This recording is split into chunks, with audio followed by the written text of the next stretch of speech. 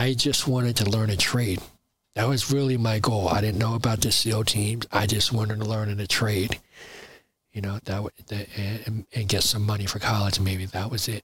So once you were in, was there ever the thought of stretching it out and doing a career? 9/11 happened, so I wound up doing 4 more. So the question you're leading into is why didn't I do a career? Yes. All right, so I do 8 years. My last one in Iraq was tough. And so I think originally what my plan was let me get out for a little bit, kind of decompress. Let me do 4 years, get a degree, and then pop back in. I think that's kind of what my plan was. The other thing that happened to me was I think the way I think one of the things that happened, and sometimes I feel guilty that I got out, because some guys did so many back-to-back deployments, and that stuff's really, really taxing, especially if they're combat deployments, extremely taxing. And the other thing that happens is, I think if you're in any field for a while, like, you don't realize how distinctively different it is from mainstream society.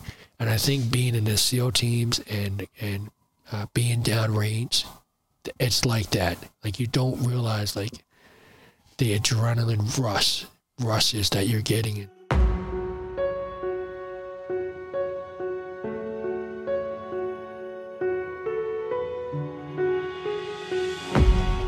My guest this week is Bill Brown. Bill served 8 years in the Navy as a Navy SEAL with multiple deployments. His journey to becoming a SEAL is full of hurdles, to say the least. But he's also a story of perseverance and not giving up. Coming out of the military, he went to Rutgers, and today he's a lawyer. And what makes this so amazing is that he barely graduated high school. Also, Bill is the founder and the lead SEAL for the Navy SEAL Foundation's New York City SEAL Swim. It's a fundraiser that goes off every year. And in 2023, they celebrated their 6th annual event. I really do think that there's a lot in this interview that's good to listen to. So let's get into it. Here's episode 123 with Bill Brown. Talk about hometown. Where'd you grow up? I grew up in South Jersey. I grew up in a couple of different river towns that basically parallel the Delaware River from Camden or Philadelphia all the way up to Trenton, predominantly Burlington City, Riverside, Willingboro, and then I grew up in Browns Mills, which is right by Fort Dix, McGuire, when I was a little bit younger. Basically very blue-collar, working-class towns, for sure. What caused so much movement? Like a lot of unfortunately, a lot of families divorce, and I played some musical chairs, I guess. Big family as far as brothers and sisters? No, moderately small family. My brother, I had a sister who passed away and very young, and then I had my dad got remarried, and I had a stepbrother. As far as you as a young kid, what kind of took up your time? What did you enjoy doing? Were you a sports kid? Well, I was definitely athletic. I was definitely involved in sports. It's a big part of who I was as a kid. I think it followed suit in the military, and I try to live a healthy lifestyle now. I was also, I like to draw a lot. I think there was a period in time there in my life where I kind of moved to a new neighborhood and didn't have a lot of friends. And while I was in that transition process, I picked up drawing. And I still draw every once in a while. It's kind of cool to watch both of my kids are pretty artistic, my son and my daughter, so it's kind of cool. Do you have anybody in your family before you started drawing that you knew was artistic? I think my mother was, and because we used to color when I was little, and she was a very detailed in her coloring. And one of the things she would do with me and my brother when we would stay with her is we travel a lot. She took us to a lot of different museums, and we also did a lot of coloring. What'd your mom and dad do for work? My mother was stay at home, and she later on in life she wound up becoming a realtor. My father was the first person in my family to go to college. He used a GI Bill, and he went to Rutgers in South Jersey. He became a CPA, MBA. He was an accountant. Which branch was he in? He was in the Air Force, and he grew up. My grandfather and grandmother were strong Catholics. And he was the oldest. He was the only boy and the oldest of 9. And so he had 8 younger sisters. And so they didn't have a lot of money. And so he's a tactician. He also taught me one of the things we did together a lot when I was growing up is we would play chess. And he was a tactician in his career path because in a tactician, a way he used the Air Force to help him. One is he enlisted in the Air Force during the Vietnam era, and he did that specifically because he was less likely to see combat. 2, he also did it because the Montgomery GI Bill, which he maximized when he got out. And he set himself up once he got out by working a couple of state jobs at different hospitals, being an accountant, and then with the state, he collected a pension. Then he worked at the city of Philadelphia, and so being a forensic auditor there.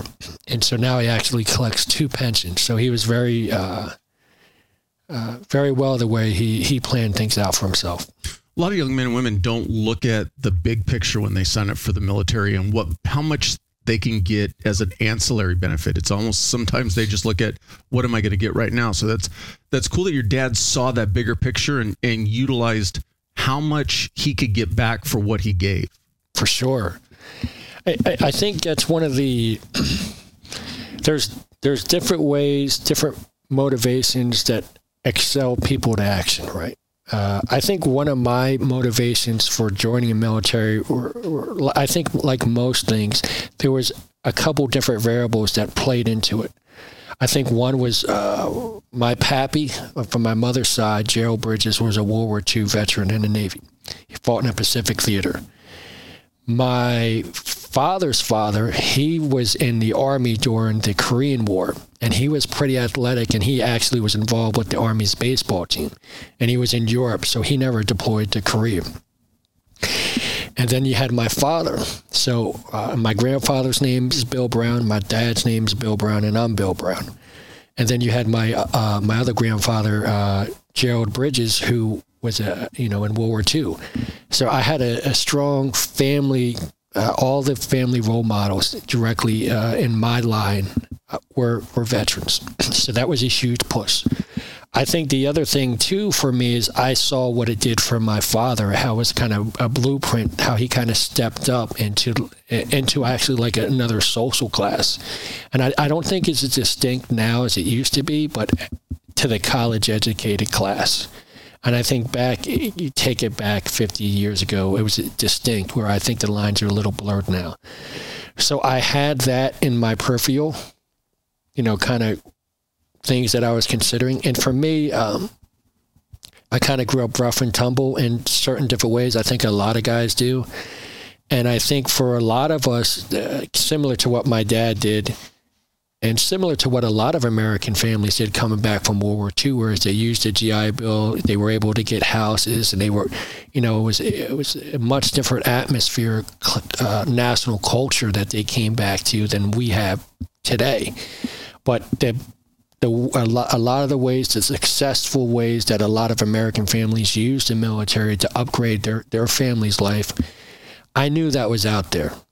And so that was all kind of, things for me. And I think one of the other things is when you grow up kind of a blue-collar family in a working-class neighborhood, at least you take it back, when I was growing up, And I think to other generations, it's a little, I think it's a little, we were a little more tougher in the way we grew up. And I know one of the things for me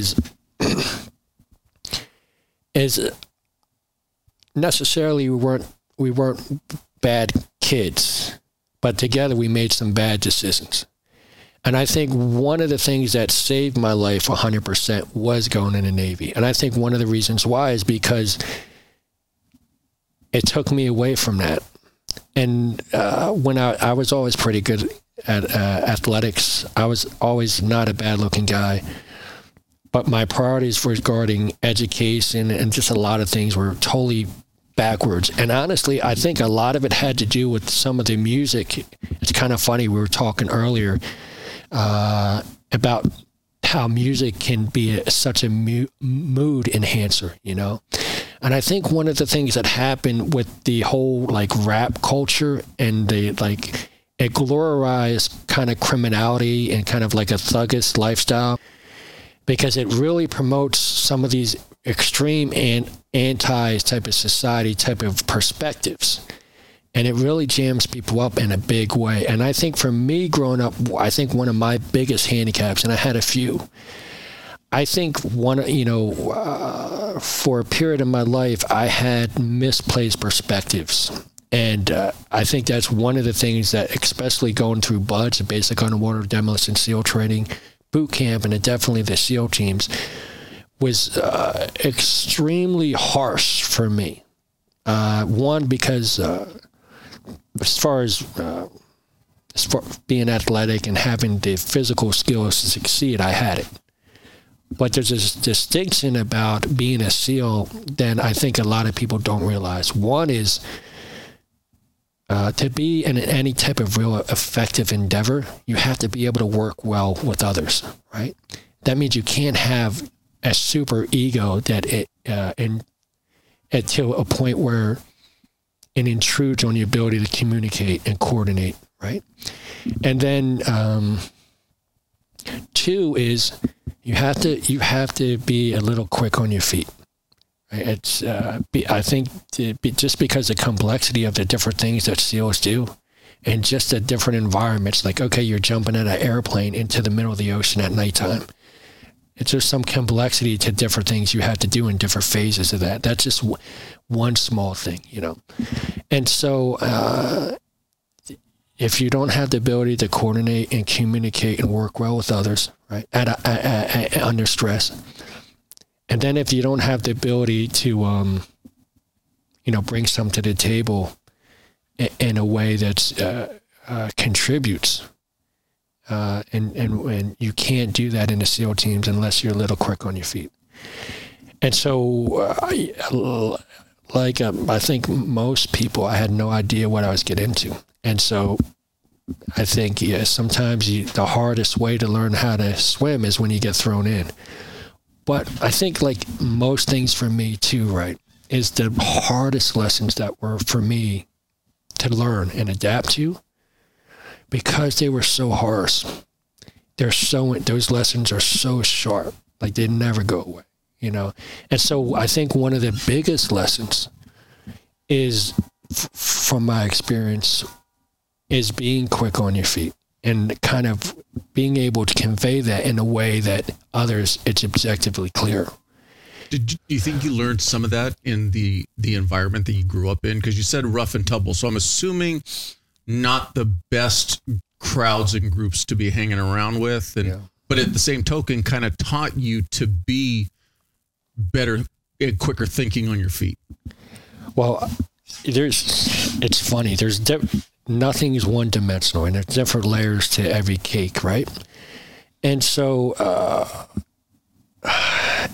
like on a street level, or like I spent some time at the detention center and some things like that. Those type of experiences definitely bring a sense of like you realize when you're getting out leveraged and when you have to act. These like as a street spider sense, I think you might call it. And some of those experiences definitely played well, like when I was going through training, or even when I was, kicking doors in Iraq and things like that, because, like per se in training, it's intense. It's super intense, right? 100%. But it's not any more intense than fighting for your manhood or fighting for your food. And there's rules where it's just only a certain point where they're going to push, Things happen for sure. But against a wolf pack, that's not the way it is. And so, but I think one of the hardest things for a lot of individuals that have similar experiences is to realize your environment. And I think that's one of the hardest shifts when you want to talk about transition. And it's a total transition. It's a total transition to how I act here and things I need to do here, to how and that's okay in detention centers when I was a kid, or to how I act in the military, when I'm training in CODIS, or when I'm deployed downrange, or how I act in a college atmosphere when I have liberal professors, a bunch of liberal students, and it's like wacko land, and they have all their biases. Like, well, how do I convey myself? To how do I convey myself in a liberal law firm with a bunch of intellectual liberal attorneys who can't relate to experiences that I've had? And so I think, so one of the things that happened to me a little bit when I was in detention center, I had a lot of time. And so I developed a love for reading. And I think... what age are we talking about that you were in detention centers? 15 to 17 off and on. And so that love for reading, I think really helped me. Because I don't think there's a better exercise like to stimulate your brain and your imagination. And I liked history. And I think, so I developed a love for reading. And then once I winded up after the military, winded up going to school. And then I got a great gift. I think one of the greatest gifts anyone can have is to have a good teacher, a good professor who makes it passionate to learn. So for a very brief period of my life, when I got out of the military, and all of a sudden, I immersed myself the same way I did in SEAL training. And the same thing. It wasn't like the outfit it is now. It was like I didn't know about it until I was actually in boot camp. It's the first time, and it wasn't like I could do any research on it. I immersed myself in it, and that's how I learned it. And the guys who've gone through language courses, like their pipeline, they get immersed training overseas, and they become very proficient with the immersion. And it's the same thing what happened with me when I started going to college afterwards, because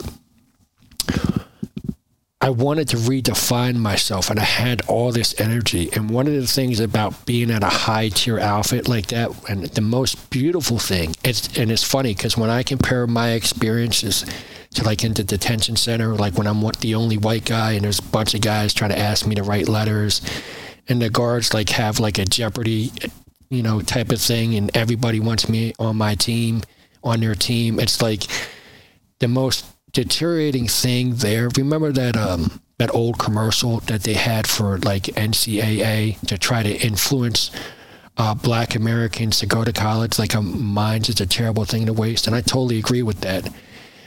What's the most deteriorating thing there was your surroundings and the law of forensics, all the things that you're around, dumbing you down. And misplaced perspectives, it's such a trap, right? Compared to being in the SEAL teams, or compared to being in like when I went to law school, where all your peers are committed, 100% committed and focus-oriented, right? And talented. And so you can't help but be there and kind of expand. Like, to be sincere, even at my law firm, like, there's no doubt I'm outspoken Navy SEAL. I'm not going to be woke. Like, it's things that will never happen. There's no doubt, right? My perspective, because it's minute, is going to be more likely to be seen. There's going to be differences of that, right? And it's almost like recon by fire. But the exchanges that I have on a day-to-day, like, the greatest gift that I have is just being there, because these are very committed, dedicated professionals. And so my thing was, when I was kind of fairly new at my firm, I still love to hunt. Like, I always tell my brothers in the SEAL teams in their transition, I say, get on the hunt. We're always better on the hunt. Like, I love chasing down something. And I love I love being at somebody chasing down somebody. And I'm an intense. Like, my workouts are intense. And so, like, when I give advice to different guys, I remember somebody who was pretty good at wrestling. And I told him, I said, hey, you got to travel. I said, if you really want to up your game, you got to travel. Like, this is a small pond. You got to reach out and travel. And so my advice would be to, when I look at the things that have upped my game, it would be I found myself immersed in situations with it's almost I had no choice, you know. But yeah.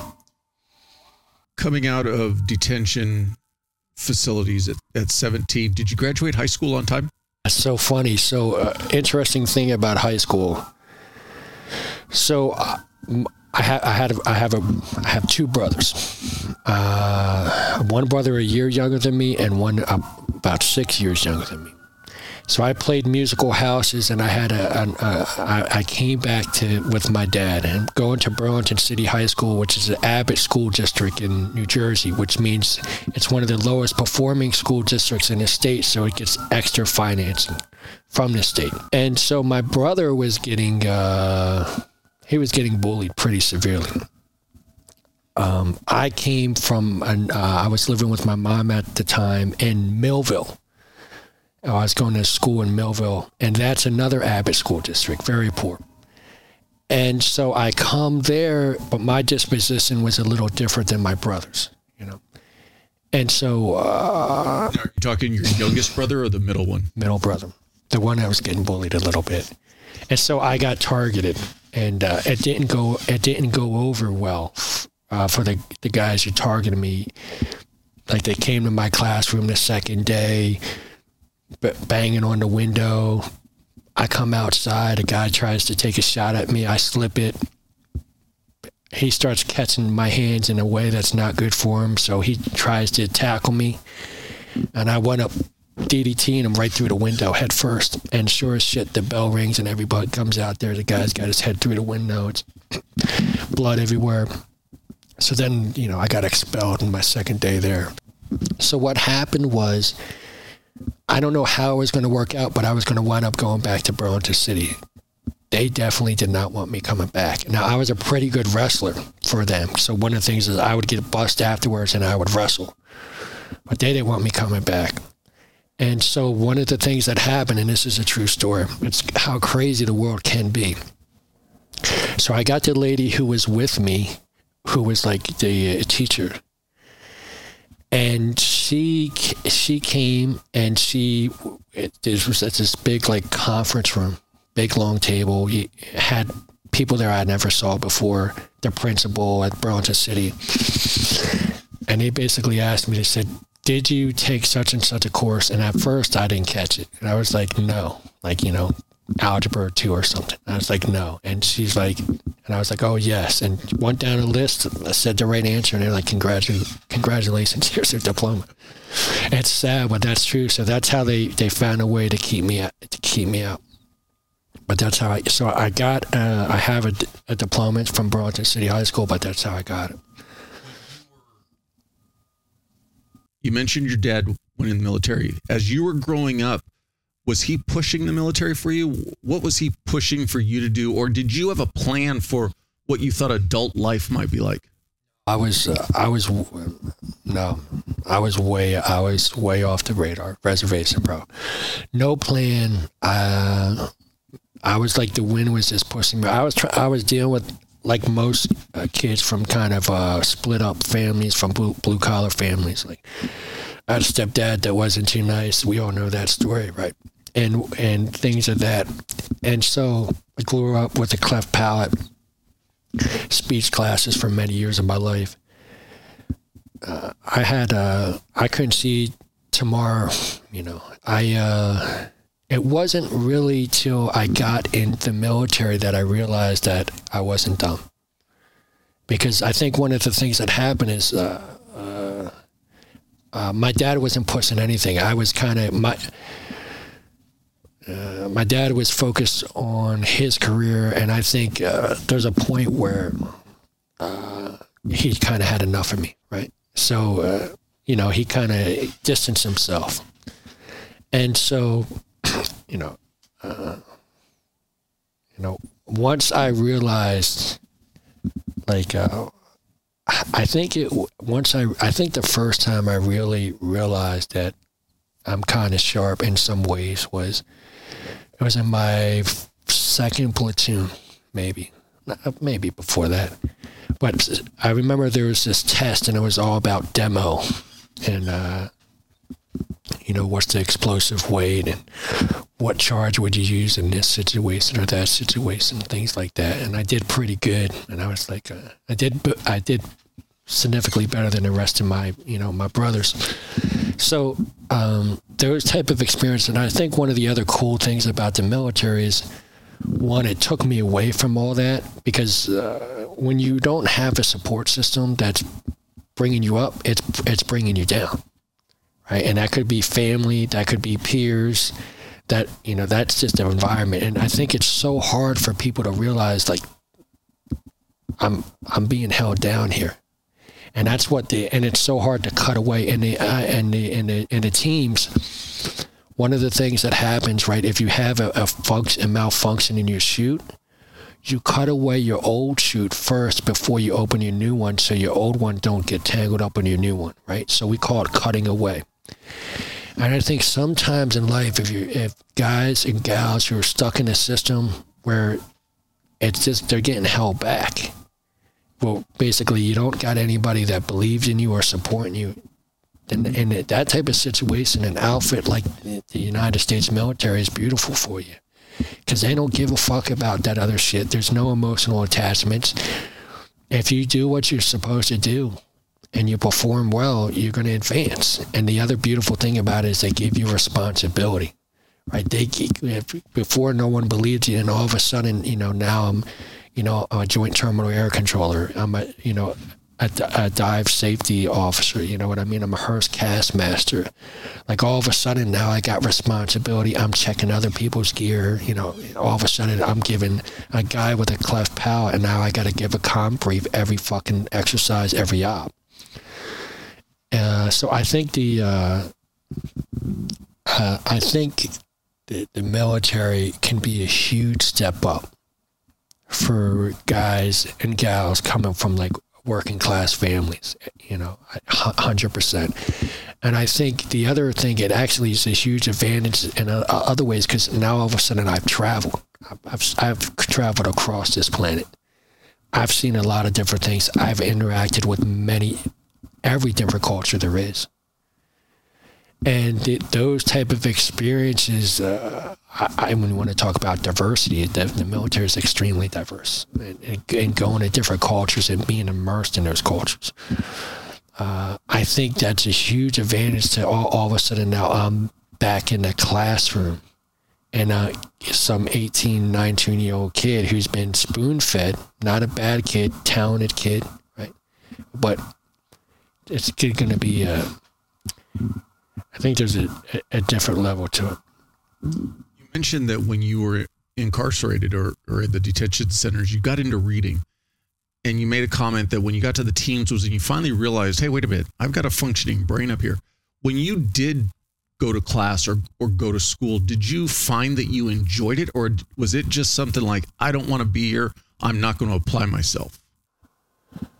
So when This is back in high school. back in high school, I was what you would call a soup sandwich. Right? So I had total misplaced priorities. I didn't think over the horizon. Like, I wasn't betting on myself, you know. Reading, I highly recommend reading. And then I read the first time in my life I really started to gear up is when I got orders to buds. So now I'm going through the A school in the Navy, and I'm learning how to be an electrician in Chicago and Great Lakes. And now I'm starting to, like, I read, you know, Dick Marcinko, like Rogue Warrior, and different books that he put out. And then, like, SEAL firefights and things about the guys from Vietnam, the UDT guys from World War II, those frogmen. Like, now I'm starting to read. Now, I was really starting to gear up. You know, I was totally immersed. And I think if you look at a lot of people that are very excel in their fields, I think one of the things I see a lot, I observe or notice, is they do little things offline that are actually geared towards gearing up for what they do. Like, they're in it. They're not, the light's not off. Like, they're doing, you know, and that's what I was doing. I took that reading experience I had in detention center, right? And I also took that intensity I had, because, you know, I remember, like, doing dip bars, because the tables were bolted in, doing dip bars off the tables, doing pull-ups off the cell block stairs. I'd get mop stick. I'd get plastic bags, fill them up with water. I'd be doing curls, because not only was I working out, but I was also sending a message out there, like, you know. And so I was gearing up. And it was kind of funny, because that type of, like, reading in my cell and working out intensely. And we would work out with other guys in the cell block. You'd, like, you know, go right down the cell. And then doing the same thing, like, when I was in the military, like when I was gearing up to go to buds, you know, like, totally, like, working out with a group of guys a lot, reading about it. And it was also kind of cool, because I was learning how to be an electrician in the Navy, and it got structure, you know. And I think for a lot of young guys, that's what I was really missing. I was missing structure. I was missing a support system. And I think what I got in the military was I got structure. I got a support system. And I think when you talk about the transition to getting out, I think that's one of the hardest things, and one of the things you miss the most is, one, you miss, like, when guys, you don't realize how beautiful the guys are you work with until you're not with them for a couple of years. And I think that's one of the things that when you get a group of guys, I imagine what it's like being on a really good football team. Like, you guys train your ass off to perform as together in a team, and then you're doing that for years, and then all of a sudden it's gone. And I imagine it's got to be a tough transition for those guys. It's probably easier cussing because they're multi-millionaires. But for me, like, that's one of the things that the tough transition. I was like, okay. And one of the things I did at college was I started a group called Veterans for Education. And it was kind of a similar setup. Like, we were out there gearing up, like, to do well in college, you know, and to look out for each other. And that involved, to me, becoming a veterans advocate, you know, because the truth is, I believe in the guardian spirit, right? Like, you look at veterans, police officers, firefighters, nurses, you know, doctors, you know, like, we all give back to society, to humanity, right? And I think one of the things that's so funny that's become used in my perspective for political purposes is they kind of, like in Vietnam, they framed honorable military service for those returning veterans in a way that made those veterans seem societal.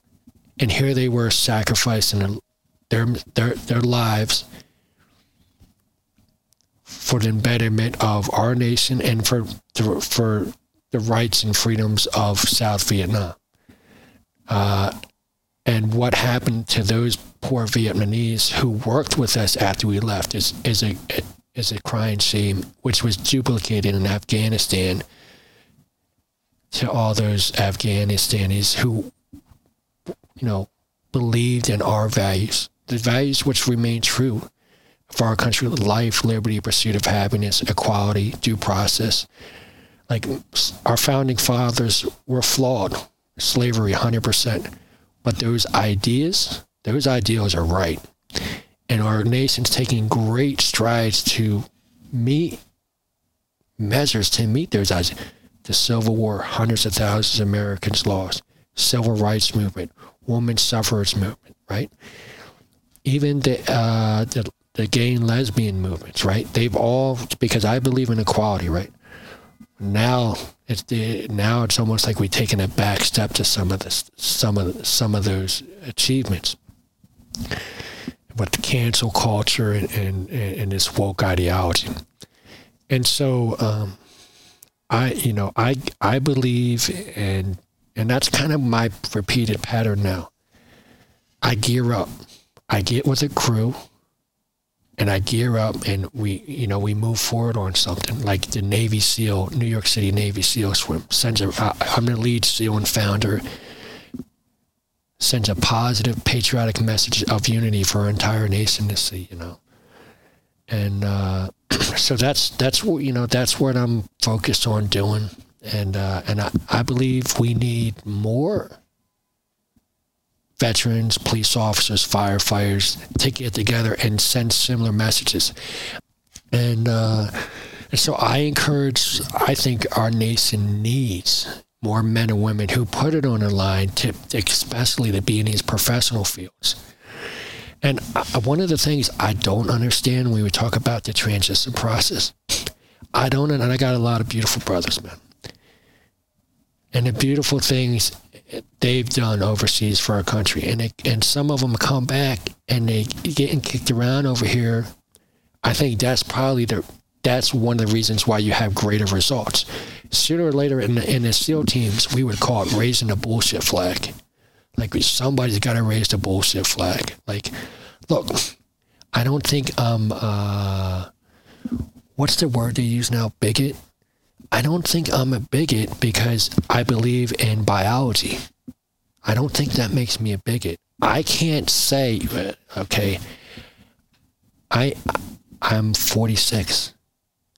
I could say I'm 47, or I could say I'm 24. I don't think anyone's going to believe I'm 24, but it doesn't make it true, right? And okay, if you want to call yourself whatever you prefer, I necessarily don't have an issue with it, but don't force me to do it, or don't cancel me if I don't, right? And so, what's happened is the way that I think has happened, and this is, I think it's almost like what happens in the detention center sometimes. If you don't stand up for yourself, all of a sudden it's going to get a lot worse, right? And it sucks. You're going to be in a lot of fights, right? But it's going to be better getting a lot of fights than being a straight victim. And so one of the things that I think's happened now is it's almost like kowtowed.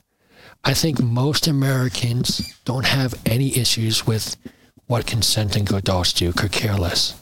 I do think a lot of Americans have issues with biological men competing in sporting events with biological women. And I don't think that makes us intellectual, unsympathetic, or bigots. I do have an issue with cancel culture, right? I have an issue with cancel culture. I have an issue with what happened, the great sin, right? The great sin that's happened to our country is the open market of ideas on our nation's academic institutions has been polluted.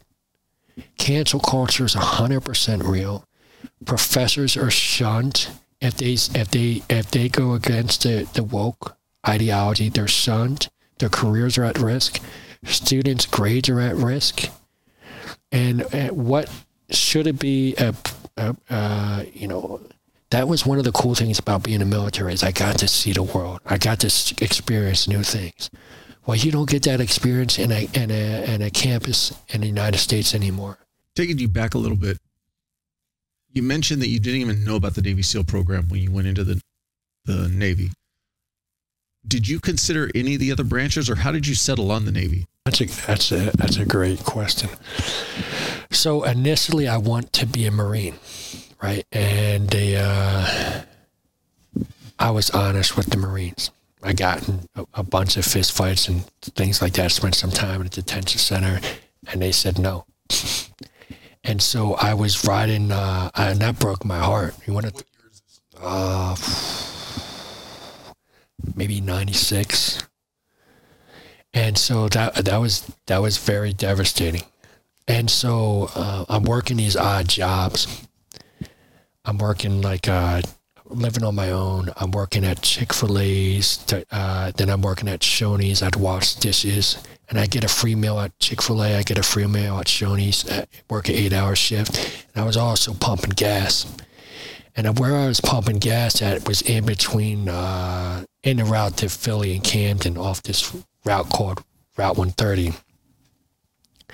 Which later on I ran from Rutgers, Camden to Rutgers, New Brunswick straight to raise about $20K for the first scholarship for veterans. I started there. But what happened there was I got a bike, a 10-speed, and I'm living on my own. I'm riding my 10-speed to work. And it was really cold, right? I had pumping gas at night, and I'm riding back, and I got to go by the recruiting station, right? And I was so cold, and this was so cold, man, because the wind. My dick, I thought we were going to have frostbite, and I thought, I was really scared, fucking painful, man. And it was so windy, and all the shitheads that come in there, late at night, sometimes, And anyway, because they kept getting robbed. And so they had me on that shift, And so I was after that one morning coming back, and it was so fucking cold, I was and I went by that recruiting station. I was man, let me try the Navy. I was my pappy was a World War II veteran, maybe that'll work. You know what I mean? And so, and he was in the Navy, so I come in the Navy, and I was honest again. I didn't bullshit. I was honest. And the Navy recruiter said, all right. And I took an ASVAB, and I did pretty good on the ASVAB. Don't ask me how. And then he was all right, they got me. I had to talk to somebody, and I ended up getting a waiver. I had to go to Philly for the MEPS. I had to talk to some officer, and I guess they did an evaluation on me. I guess the recruiter did one, and then the officer down at MEPS in Philly did another one, and I guess I got the thumbs up. Thank God I did. Yeah. So you were in boot camp by what year? 97. 97. Yeah. And when did you first learn about the SEALs? I didn't learn about the SEALs until I was in boot camp. It was not like it is now at all. Was it something as soon as you heard about it, you I want to try out for that? Because have I not heard you say in a podcast before that you didn't really even know how to swim at the time? I didn't know how to swim. So what happened was when you first get into boot camp, you're not allowed to talk. And so you're at this chow hall, and you have this military TV stuff on, right? And some of the military stuff is just teaching you about these different programs. Well, it came on, and it had these guys doing the O course, the obstacle course. They had guys doing some demo. They didn't have any guys doing any shooting. They had guys jumping out of airplanes, and they had guys on these fast boats, right? These Mark Vs. And I saw that, and I was oh, that's kind of cool. And that was in my background, but I didn't pounce on it quite yet. But it was there, and I was and you watch it every day, and it's only, you catch a little bit of it. And then they had a couple guys who were in different stages of boot camp, so they were more advanced, getting ready to get out, and they passed the screening test. And so they came by and they talked about it. And then the next day, if you wanted to try out, you can go Roger up. And so I was like, all right. And so one of the things I would do with a couple other guys, I think like 2 other guys, maybe 3, is one of the ways I would purge, and this was similar to when I was in detention center, is at nighttime I'd be in the bathrooms / showers, multi bathrooms, you know what I mean, and we'd work out, like we get hard, and it was a great kind of way to purge in boot camp. Because a lot of the stuff they're doing, you're learning some basic skills. You're learning a lot about teamwork. A lot of the stuff is like your inspections. When you're looking at somebody for like 2 hours, just waiting for some inspection or getting stuff, it's teaching you about discipline. Like you got to stand still and look at a guy across from the barracks for like 2 hours and not fucking move. And they're just teaching you discipline, right, to see who's going to break. Or when you're doing these marches, and some of the stuff is getting complex, and it's kind of neat, and it's really about teamwork. So a lot of stuff in boot camp is either discipline or teamwork and following direction. It's basically, there's some gut checks, like when they put you in the gas chambers or whatever, but not really. But one of the ways I would purge is I'd work out with a couple guys, like intensely, and kind of had like our own little crew, and we kind of felt like, we're kind of special in a different way, and we kind of were, and so I was in pretty good shape, and I was young, but yeah, so I Roger up to take the test, and a couple guys Roger up. We all fail. I failed because of the swim, like, I was a fucking rock out there. I mean, I could swim, because I wasn't far from the Delaware, and I used to swim in the Delaware a little bit. But, I mean, compared to, like, being able to pass a test, no. So but what happened was no one said you couldn't come back. And the kind of cool thing for me was I was off the grid for a little bit. Like, I was out of the system of, like, so for, because it took a while to process the test. And I had to walk there and then had to walk back. And that gave me a little, in an environment like that, you don't get kind of like a breather almost to be in yourself. That's it, man. 100%. And no one can yell at you when you're fucking running or doing push-ups or pull-ups, or trying to fucking swim. So the I kept coming back. And I kept failing the swim portion. Like, I kept failing.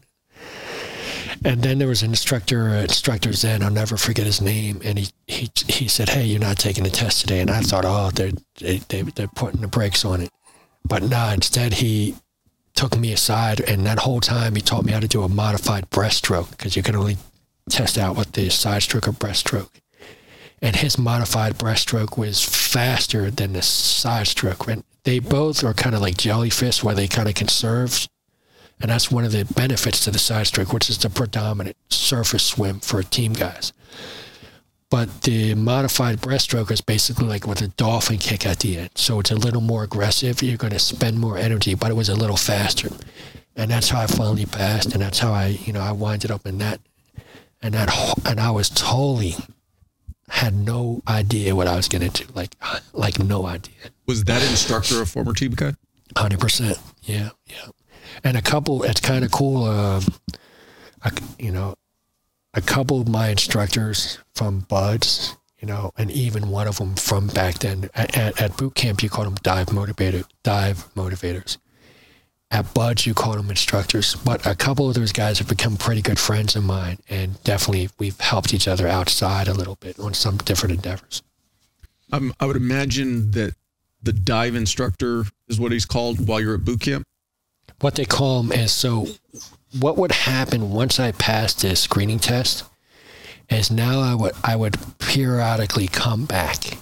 And when I was in A school, every morning I would go. And what they would do is they wouldn't segregate us just by SEALs at this point.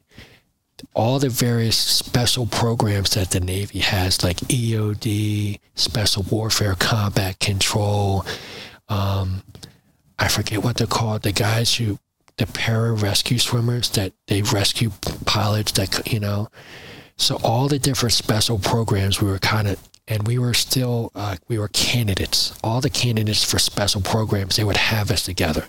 They didn't segregate us at this point.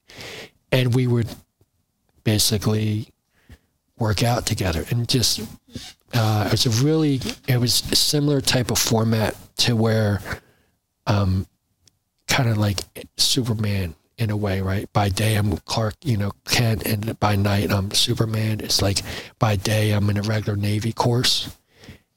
Early in the morning, like 4:30 in the morning, I'm like swimming and running, doing really intense calisthenics and gearing up, learning about different things about the community. So basically, when you came out of boot camp, as long as you passed your A school, you were guaranteed a shot to go to Buds. That's right. Well, I had something slightly different than most of the guys going through the pipeline, and I don't know if they do it now or not, because all things is a continuation of change, right? But they had something called the SEAL Selection Course for me. And that was like a 2-week course, and they had instructors from the part of Buds that's called PRT, Physical Readiness Training, and that's just basically where you wait for a number of guys to class up, and then you'll start first phase. But while you're waiting there, you're learning the ropes a little bit. You're getting, acclimatized a little bit. So they brought these guys there, and we went through this 2-week course where basically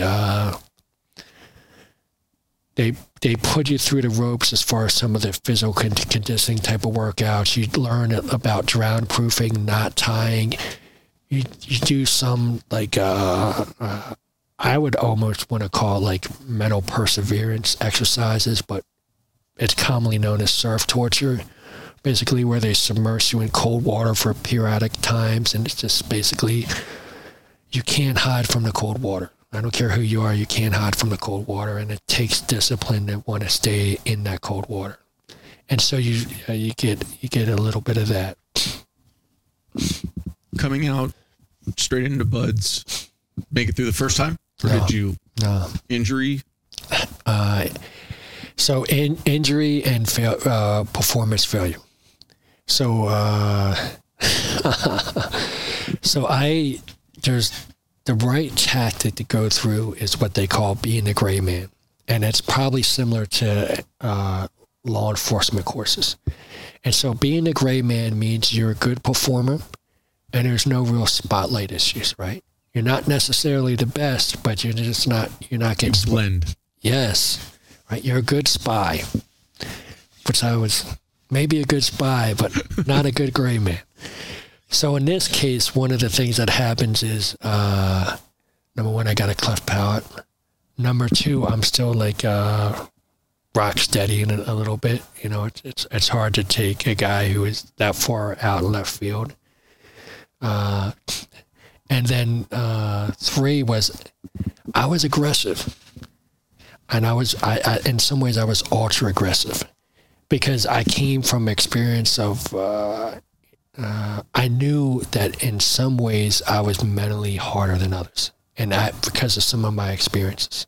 Now some of these is total different environments. Did you find that hard to kind of turn that down when they were really in your face? One was I had so much respect for these guys. I was like, "Hoo-yah, dumb." So one of the things, the instructor will ask you something, and you "Hoo-yah, instructor," this or that, right? And that was a mistake because they thought I was a straight rock, and that was a mistake. And so that's a hard lesson learned. You always got to let people know, you're a little sharp. That was a mistake. And the other mistake, and then I said, well, I'll overcompensate, because in all these other physical type of tests, I'll do very well. And I did do very well. And so what happened was I get pegged. So at the first part of first phase, I'm doing fine. And so I get pegged after Hell Week. I performed very well in Hell Week. Your body's broken after Hell Week. And so like, because you got the boats on your head so much, you got like a bald spot. After Hell Week, your hands are so inflated, you can't really squeeze too much, like you know. And so your bodies have to recoup. So they have a week where you're kind of doing admin classwork. And the finale of that week is something called first phase finals. And first phase finals isn't, it's not the most challenging type of exam, to be sincere. And what they did is it's an old school type of operation that they used actually on D-Day. And one of the ways they would map out the gradient slope to map out the best possible amphibious landing sites, right, was they did something called a hydro reconnaissance. And it's old school stuff, and you'd have like a plexi-board that you melted so it has a curve, and it's got basically grid squares, right? And then you got a dry erase pencil, and then you got the old school like a lead weight, and then like every 3 feet you got a knot. And so what would happen is guys will all get out there at nighttime, kind of almost like a water, like fog walk down that like guys do in an airport or something. You're spread out. None of this is top secret, by the way, all right? This is all like Mark I motto stuff. You'll drop the lead weight.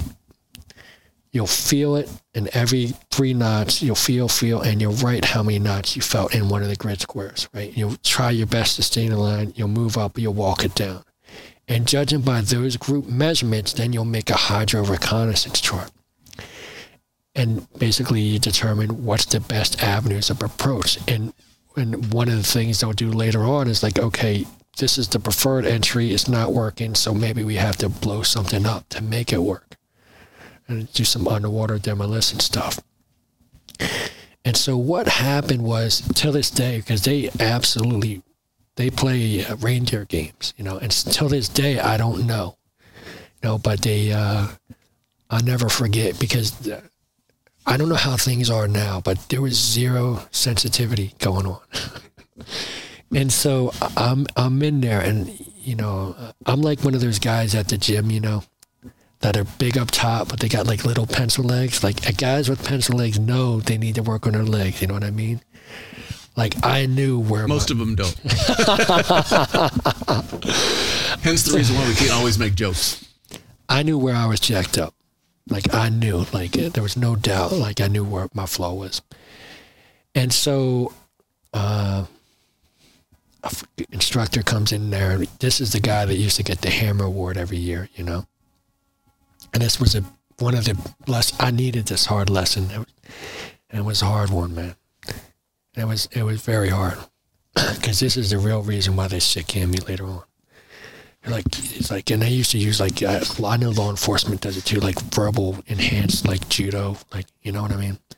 And it's like, and I'm going to try to mimic it, you know, and like, it comes up to our class OIC, officer in charge, and this is one of the only courses where officers enlisted go through together.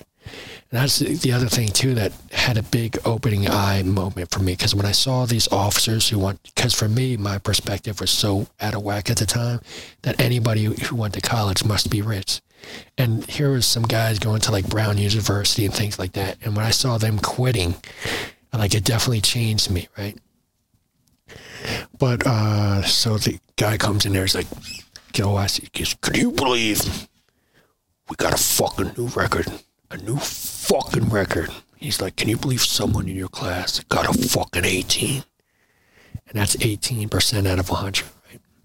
And so I'm like in the aisle seat. And one of the things that's similar to like being in like incarcerated, that things can pop off, you know, fast sometimes. You don't see it, but it happens. Things can kind of get uncomfortably real quick in that type of learning and training environment, right? And so like death flying in the air and shit like that. And I'm like, oh fuck. I'm like, dear God, please don't beat me, man. Please, God, please don't beat me. So he's fucking walking down, the instructor, you know, and he stops right here, and he's like hovering over me, you know, like a fucking big fucking bear, and I can feel his fucking breath right in my shit.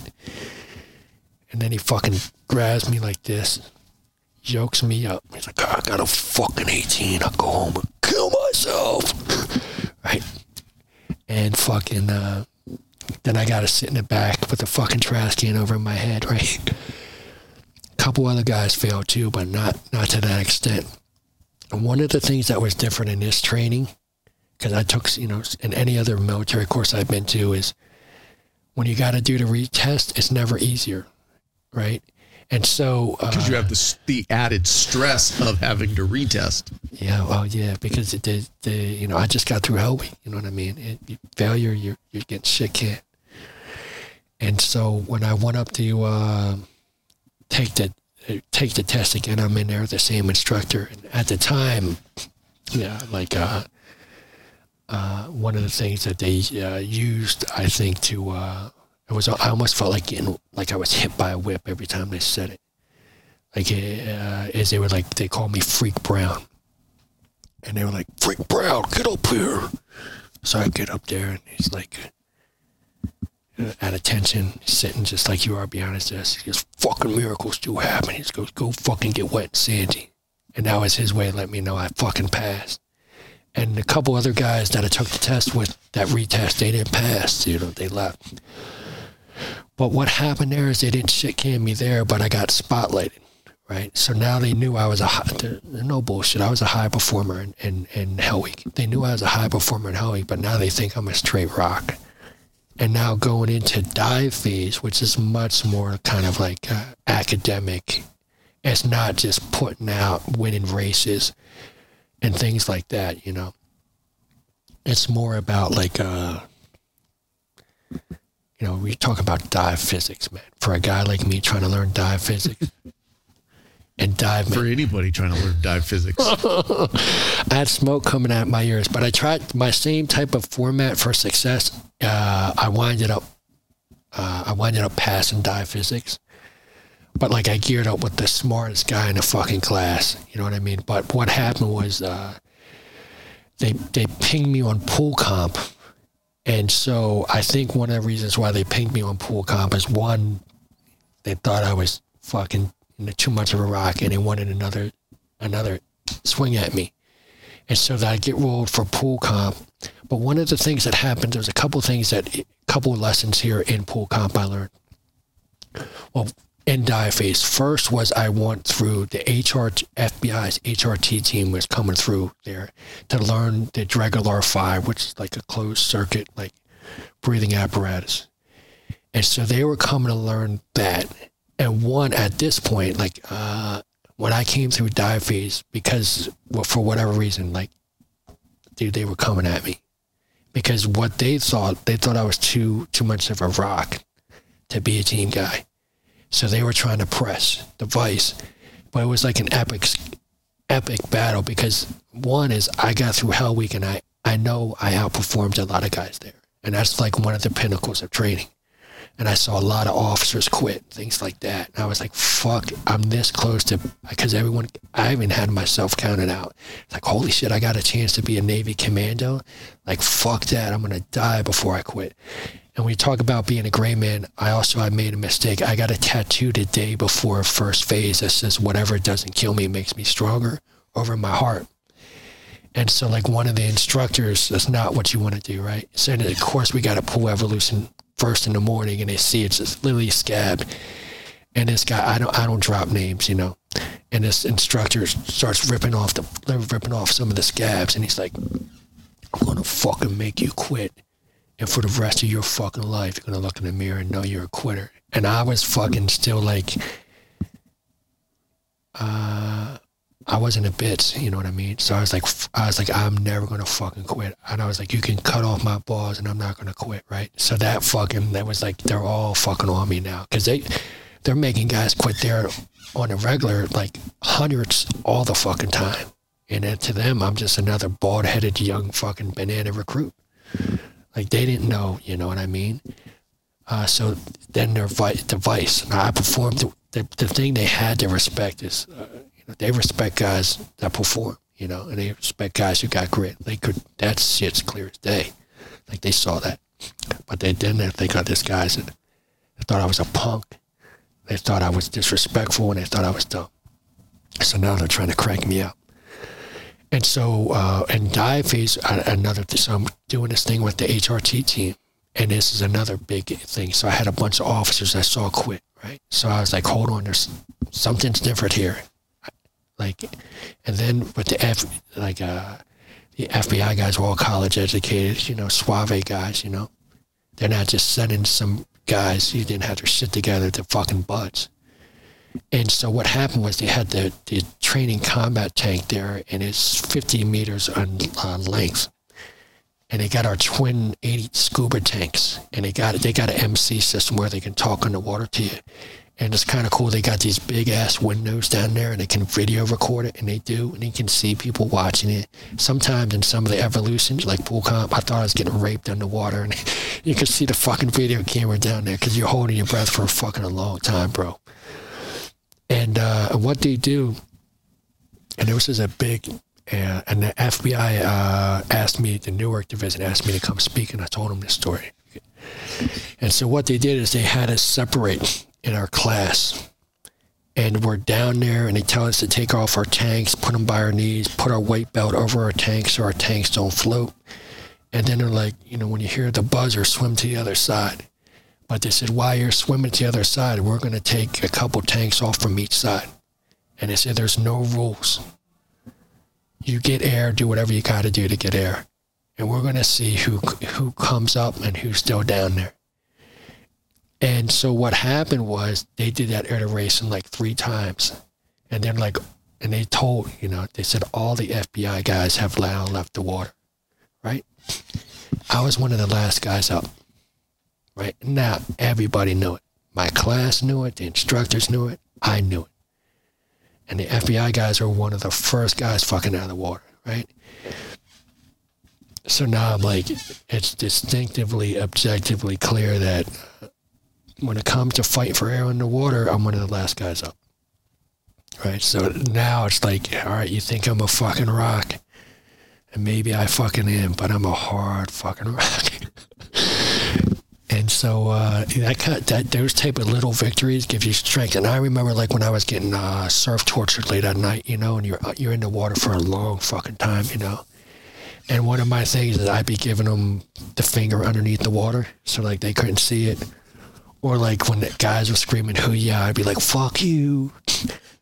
Just little kind of victories to kind of that don't mean shit, but to you they kind of help you get through a little bit. And so that experience happened.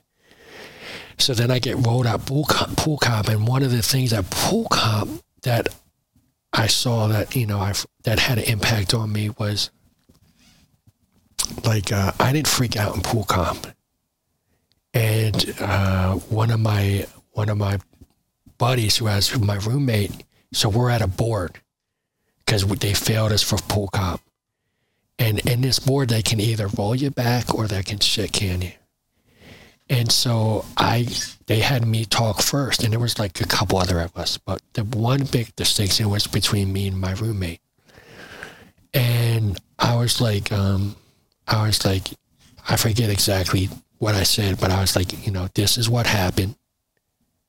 This is why I failed. I never panicked, and I know I can do this. And my buddy, he totally fucked himself. He was like, I couldn't get air. I didn't know what to do, so I tried to shoot to the surface. And the thing is, when you're dealing with the Boyle's Law, right? When you got compressed air, as you rise to the surface, it's going to expand, right? So you have to off gas and call the free surfaces set, and so if you panic and you shoot, you can get a tension pneumothorax, uncomfortable with the bends, different things can happen to you, right? And so he just sent the message that he panicked, and that was the worst thing he could do. And that was my first taste to kind of maybe being a lawyer or learning about how to verbally advocate for yourself in a stressful situation. And so that was a learning experience for me too. So I get rolled back. I wind up I had to wait to the next class to go through pool comp. And now what happens is, in that next class I go through, one of the things they do, and this is actually good, and they do it in most special force programs, and a lot of people don't probably realize it, but they take different guys from different outfits as like one of your instructors. So like we had some guys from like, we had like a couple like Green Berets. We had, not a couple, I think we had one. We had a guy from the Air Force, and the Air Force has a pretty intense program. The guys are like, their JTACs are the best in the world, Joint Terminal Air Controllers, right? And their pararescue swimmers are pretty good too. And so we had one of those guys.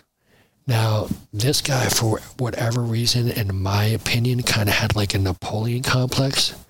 He was smart, and from my interpretation, probably a good operator. But for whatever reason, like I think he was slightly intimidated by being around a bunch of SEALs, so he kind of like tried to be a little bit more than a dick than he should have. That's just my interpretation of way back when. But I got this one instructor, I don't drop their names. I went up to him to do with the Dregular 5 now. We're past the open circuit stuff. We're past the dive medicine, dive physics test, and all that stuff. And with the Dregular 5, it's a compressed system. So one of the things you do is you have two tests, right? The first test is you put it together. And then you give it to the instructor. You just hold it while you put it down on the table. He does a visual inspection of it. And he puts his John Hancock on it. The next test is a dip test. You put you compress the air. You put it in a dip tank, and basically if it's a closed circuit, there's not going to be any bubbles, right? So they called it basically like a no bubbles, no troubles test. And basically what you're making sure is that it's a closed circuit, right? Because one of the things about that whole rig is it's stealth. And so you have to you're supposed to have the same instructor sign that. And so one of the things in any type of outfit like this, you never want to be the guy that people are waiting on. You never want to be that guy, right? And so one of the things that happened was I go to this one instructor who was a SEAL, and no issues, right? Pop, pop, pop, pop. And then I do the dip test, no issues. But that instructor's got a huge line behind him, and this other Air Force guy's got nobody. I want to get my shit checked off so I can jock up and be ready to go on a bus. Nobody waiting on me, you know what I mean? Well, what happens was the Air Force guy checks my stuff, and then real loud, he's like, "Why did you come to me and not the other instructor?" And, it says his name. He's like, "Are you afraid of him?" And like, so I bit right into the bait. I was like, "No, I'm not afraid of him." I was like, he's busy, like crazy busy, and you're by yourself. But he blows it up. And it's like, "Oh, what?" Like, complete drama. "Look, what? You're not, it was like I was so set up and couldn't even see it a mile away. He's like, "Oh, you're not a straight instructor so-and-so?" And I was like, "No." I was, and all of a sudden, and then like, so then it got crazy, man. Before you know it, I'm not putting my gear after each dive, someone else is putting my gear together or taking it apart, putting my gear together. I don't go to lunch with the rest of my crew, my class. I'm doing 8 counts in a fucking dip tank, and I got to eat an MRE in a dip tank. Now, oddly enough, he was taking some pre-law classes in San Diego.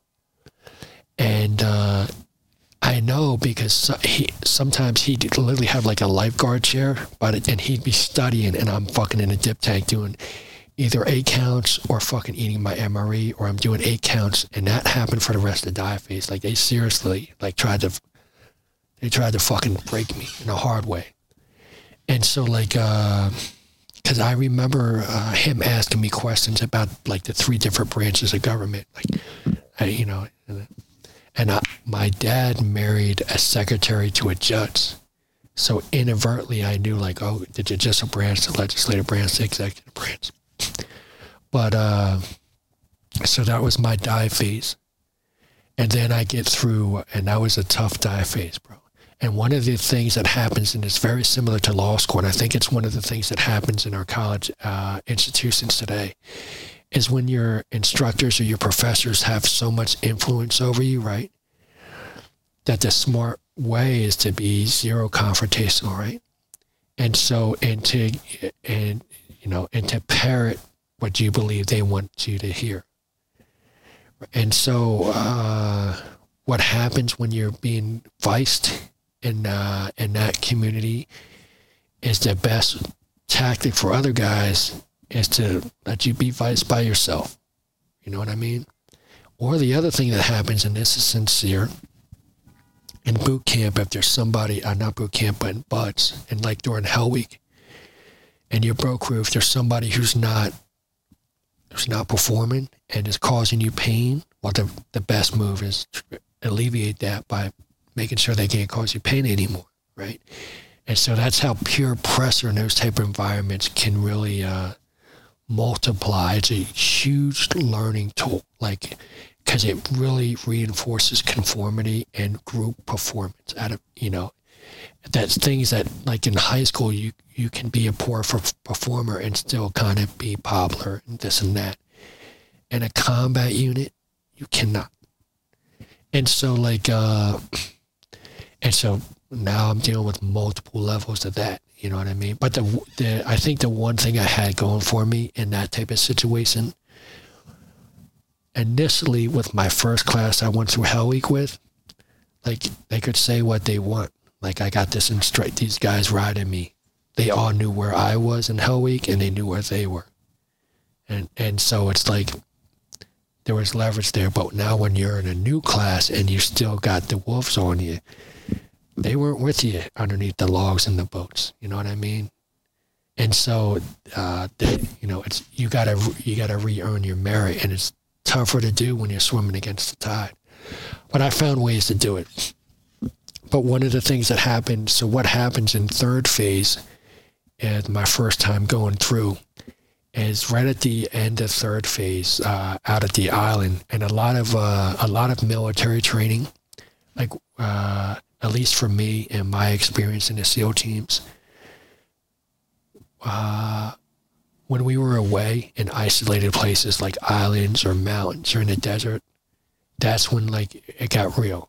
Like that's when we really learned and honed our craft. And I similar to, I imagine, like professional boxers when they go some way away from everything and totally submerging, like that's what it was for us.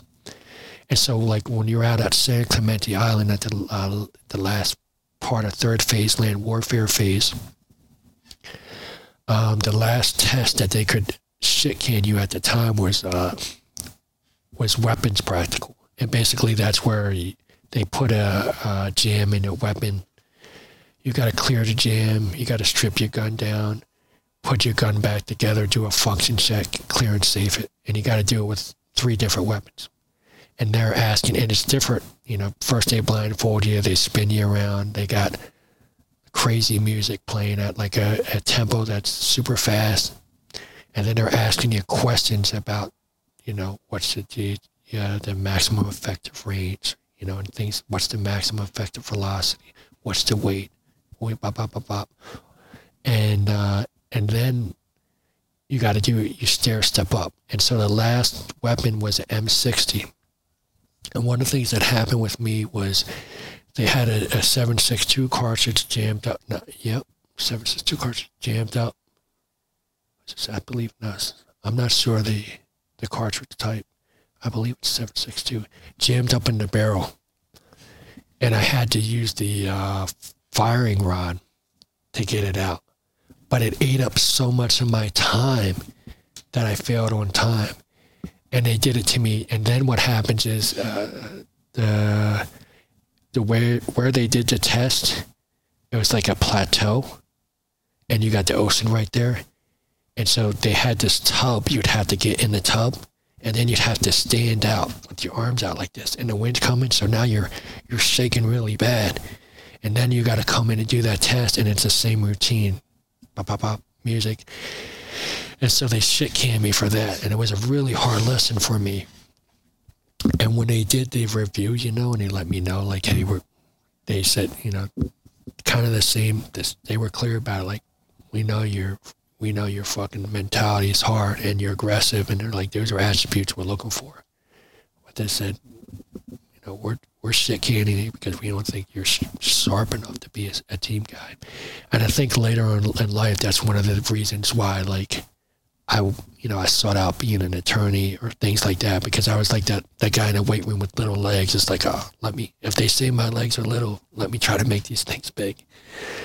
Right. So, and it was brutal because it was 2 weeks before graduation. The last week is basically straight admin week.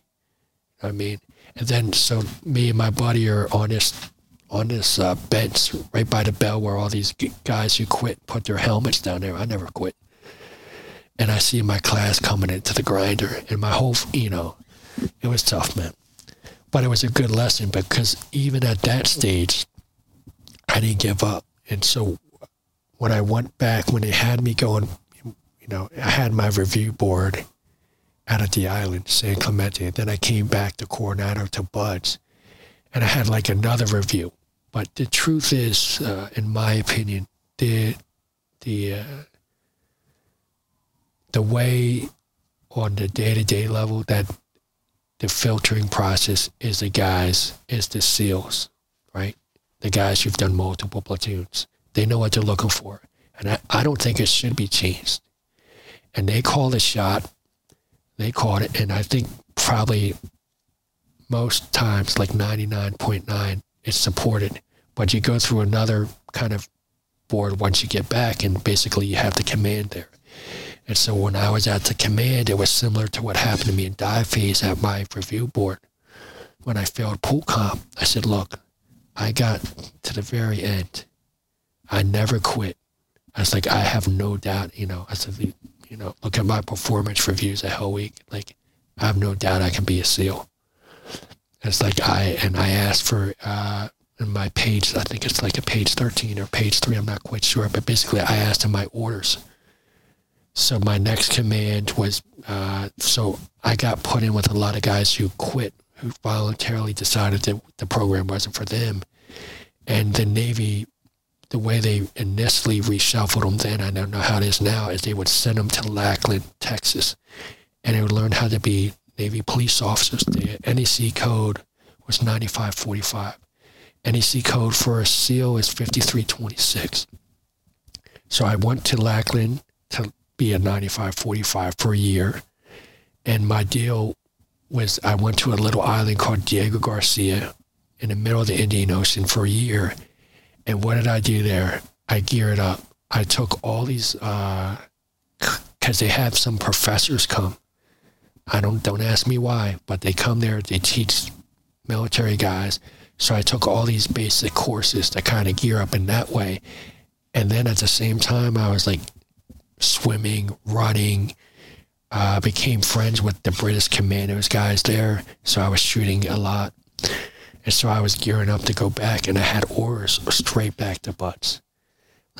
So in that moment in my board, like, I didn't give up on myself, because to me, it was like, this was my only shot in life. And I didn't want to give up on it. So I was able to persuade the board of training officer to give me automatic orders back. And so I did a year at Diego Garcia, then I came back and I made it straight through. And it's so funny because my first time going through when I got dropped for weapons practical, there's 2 awards they would give out of graduation for the class. One is the Honor Man Award, and that's for the guy who's the top performer, first time, every time. And then the Fire in the Gut Award. It's like the guy who's got the greatest grit and somehow, some way managed to still be there, right? So I was up for Fire in the Gut Award with that class, and I was up for Honor Man in my next class when I graduated 231. So that's my, And when I went through this, when I went through with class 231, that's where like I became friends with David Goggins and things like that, and Chris Kyle, Danny Dietz. These guys were, all, friends of mine. But when I went through with that class, I was in a much different disposition because one, I've already been through the whole program. Heck, I've been through the program almost, because I got rolled, and so now, but to be sincere, like when I was leaving Diego Garcia, like, because the first time I went through, like, they were coming at me, man. I mean, they were coming at me hard. They weren't coming at me like that when I came through with 231. How many of the instructors repeated in the sense of, did you have the same cadre of instructors, and did they treat you a little different the second time through? I absolutely had the majority the same cadre, and they treated me distinctively different. But I can tell you this, because I remember one of these, actually the Green Beret, when I was going through the second time, because someone said something about my tattoo, and he's like, yeah, he didn't just get that tattoo. Like, that's something that's real. Like, it wasn't like, oh, this guy's they were like, But I can tell you this, like when I was on Diego Garcia and I'm getting ready to fly out, again, I know I'm going back to Buds. I got so fucking drunk. Right. And they had one of these military planes where they roll up the stairs. I was so drunk, I crawled up the stairs and I threw up so many times because they flew us to Singapore first. I threw up so many times, and God knows that's, the thing about the Navy, sometimes the Navy can see when a guy, and sometimes they can see when a guy is broken. And they can see why. And, they gave me, they're like, all right, man, this guy's getting ready to fucking go back at it. And, we're not going to fucking court-martial him as he's flying back to Butts because he's so shithouse drunk that he's literally had to crawl up the fucking the steps. I feel sorry for whoever had to clean up after me. I apologize. Something a little bit back that you had a cleft palate. Yeah. For somebody who's thinking about potentially going down the pipeline and wanting to be a SEAL, who's also got a cleft palate, what hindrances did that impose on you, and what should they kind of be mindful of? A couple things. One, for me, when I was in grade school, my biggest fear was reading out loud because of that, and kids can kind of be brutal to other kids. One of the things the Navy did for me, especially the SEAL teams, is I was pretty quiet most of the time. Not true, I can be extremely vocal and aggressive at times, but most of the time I'm kind of quiet. And one of the things they did is they made me a calm guy. And the thing about being a calm guy was I couldn't hide. I had to get, number one, the thing about also being a calm guy is you have to know every phase of the operation and what's going on a kind of a bigger picture, because you're relaying information to different assets and officers all the time. And you're coordinating different elements of your own platoon all the time, throughout the op, And then I had to get up and do a comm plan in the beginning and let people know, and a comm plan, post-comm plan afterwards. And so that experience, it gave, later on in life when I became a veterans advocate, I was used to speaking and getting up and talking about things. And I think it helped me in some ways as far as being a tactician, because maybe it's a little egotistical of myself, but I view myself as a tactician in some ways. And I think that experience, basically having to follow the big picture of what's going on and communicate with different assets, it helped me kind of see how different puzzles can fit. And even nowadays, I think one of my greatest skills I have is the bonds in the, think of the New York City SEAL swim. I got the NYPD, NJSP, FDNY, PAPD. I got the Coast Guard. I got the SEAL teams. Heck, I even had 6 Gold Stars jumping out of helicopters this year, right by the Statue of Liberty. I'm used to coordinating and working with different assets for a mission.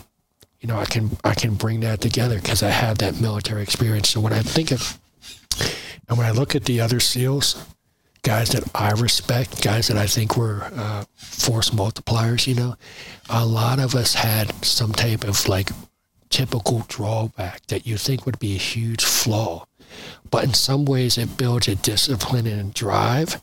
It's actually beneficial. So that's my thing. Like, you can never judge a book by its cover. When you finally got assigned to a team, and I believe you did your entire time with Team 8. Yep. Did you want an East Coast team or? So I originally had orders to a West Coast team, right? I had orders to SEAL Team 5. And what happened was, it's so funny. When I came back the second time, like before weapons practical, like I drew like a blueprint of every weapon, every piece broken down, all the stats for it.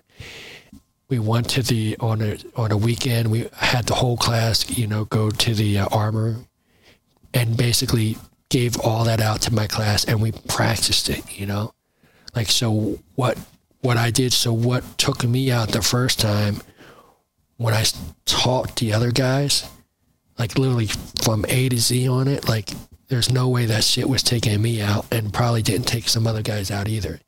And one of the other things that happened was I ended up becoming a pretty good swimmer.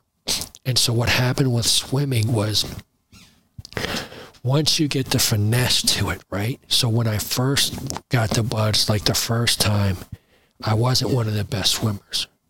It took me a while to get that finesse. But once I got the finesse, I still had that high pace because I needed that high put out pace to barely pass when I didn't have form and finesse. But now once I developed form and finesse, I still had that big engine. And so and because I had the big engine and now I had the finesse and form, it made me be a much better swimmer. And then now here I am at Diego Garcia for a year, swimming my ass off all the time, running all the time. Like I became even one of the better swimmers in the class. And so what happened was in buds, as you advance, your times, your swim times, your run times, basically they became harder to meet. And so we had a couple guys that were in danger of failing out. And these are guys that have been through what's through hell week. They're your brothers, you're your friends. You don't want, the sacrifice and love they've done to get this far. You don't want them to get sick canned, especially me, because I was been through it, and how devastating it could be. And so one of the things I did is I tied a 550 cord to my UDT life vest to another guy's. And all he had to do is I would guide, right? Because if you're not swimming in a straight line, it's going to be even harder. So I would guide, and then every once in a while, all he had to do is put out as hard as he can, and then I'd pull him. Like once there was a certain distance, I'd literally pull him, and we'd do that for a while. And that was just, and not only that, I'd coach, try to teach him about diving. I'd parallel his form and watch him and talk to him and kind of brief him up on it. So I winded up getting orders to 5. He had orders to 8. Now I winded up having a kid who, my son, who had some serious kidney issues. His nephrologist was based out of Chops in Philly. And my wife's family and my family too is from South Jersey, which is, right across the river. So I talked to the instructors, I talked to him, and we switched orders. And that was basically, hey man, I helped you get through, and I need you to help me now. And so that's what we did. And so that's how I got orders to 8. How soon after when you went into the Navy originally, were you thinking long-term at that point? Were you thinking potentially a career, or was it going to be one enlistment and out? It was going to be one and out, and I just wanted to learn a trade. That was really my goal. I didn't know about the SEAL teams. I just wanted to learn a trade, you know, and get some money for college. Maybe that was it. So once you were in, was there ever the thought of stretching it out and doing a career? 9/11 happened, so I wound up doing 4 more. So the question you're leading into is, I think, is why didn't I do a career? Yes. All right, so I do 8 years. My last one in Iraq was tough. And so I think originally what my plan was let me get out for a little bit, kind of decompress. Let me do 4 years, get a degree, and then pop back in. I think that's kind of what my plan was. The other thing that happened to me was I think the way I think one of the things that happened, and sometimes I feel guilty that I got out, because some guys did so many back-to-back deployments, and that stuff's really, really taxing, especially if they're combat deployments, extremely taxing.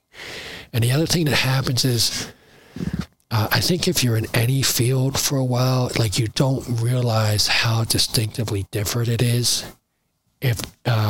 from mainstream, like, society. And I think being in the SEAL teams and being downrange, it's like that. Like, you don't realize, like, the adrenaline rushes that you're getting, and some of this stuff is taxing. And I there's a couple experiences I had where I was like, what's the right word to do this? I absolutely knew what we were doing was what needed to be done, 100%. Like, I was a first responder to 2 suicide bombings right away, and that had a big impact on me. And I absolutely knew that was fucking evil, and I wanted to hold some people, those accountable, and I was part of that. But I also realized that, like, holy shit, man, this shit's like being on a fast race car, and the pedals down, and you're taking corners fast, but you ain't getting up, you ain't letting up. And it was like, I served my country with honor, but I need to take a breather. Like, let me take a breather and let me level up in college and then pop back at it. I think that's really what I had going on for me. And the other thing too is you have some friends that die, you know. You have some friends that kind of have a hard time dealing with some things. You see some guys that were in the game, you think maybe a little too long, and you see how, like, they're trying to deal with things a little bit. So I almost call it like self-medication, things like that. And you love them, but you're like, I gotta cut away just for a little bit. And I think that's what my original intention was, to cut away, but not because I think the way in that type of environment, you can't have one foot in and one foot out. You cannot. If that train is moving fast, you're either on or off. You know, and the other thing is I don't think you're doing yourself any favors, and you're not doing your brothers any favors if you're 1 foot in and 1 foot out. Like, for me, one of the things that happened is, like, I know computers, they first started cabinet, like, where you could have cameras on your computers. And I know, like, a couple times, like, I'm getting ready to go do an op or something. And I'm talking at this time, I got a beautiful wife, and I got a little son that, you know, is a couple years old, you know. And I'm looking at them through this camera on my computer, and I'm doing direct action missions later that night. And I'm like, and you emotionally get all pulled, and I'm like, I can't be in 2 places. And then I was like, then all of a sudden you start distancing yourself from talking to your family, because you can't be. then all of a sudden you're distancing yourself from your family. You haven't been with a woman in months.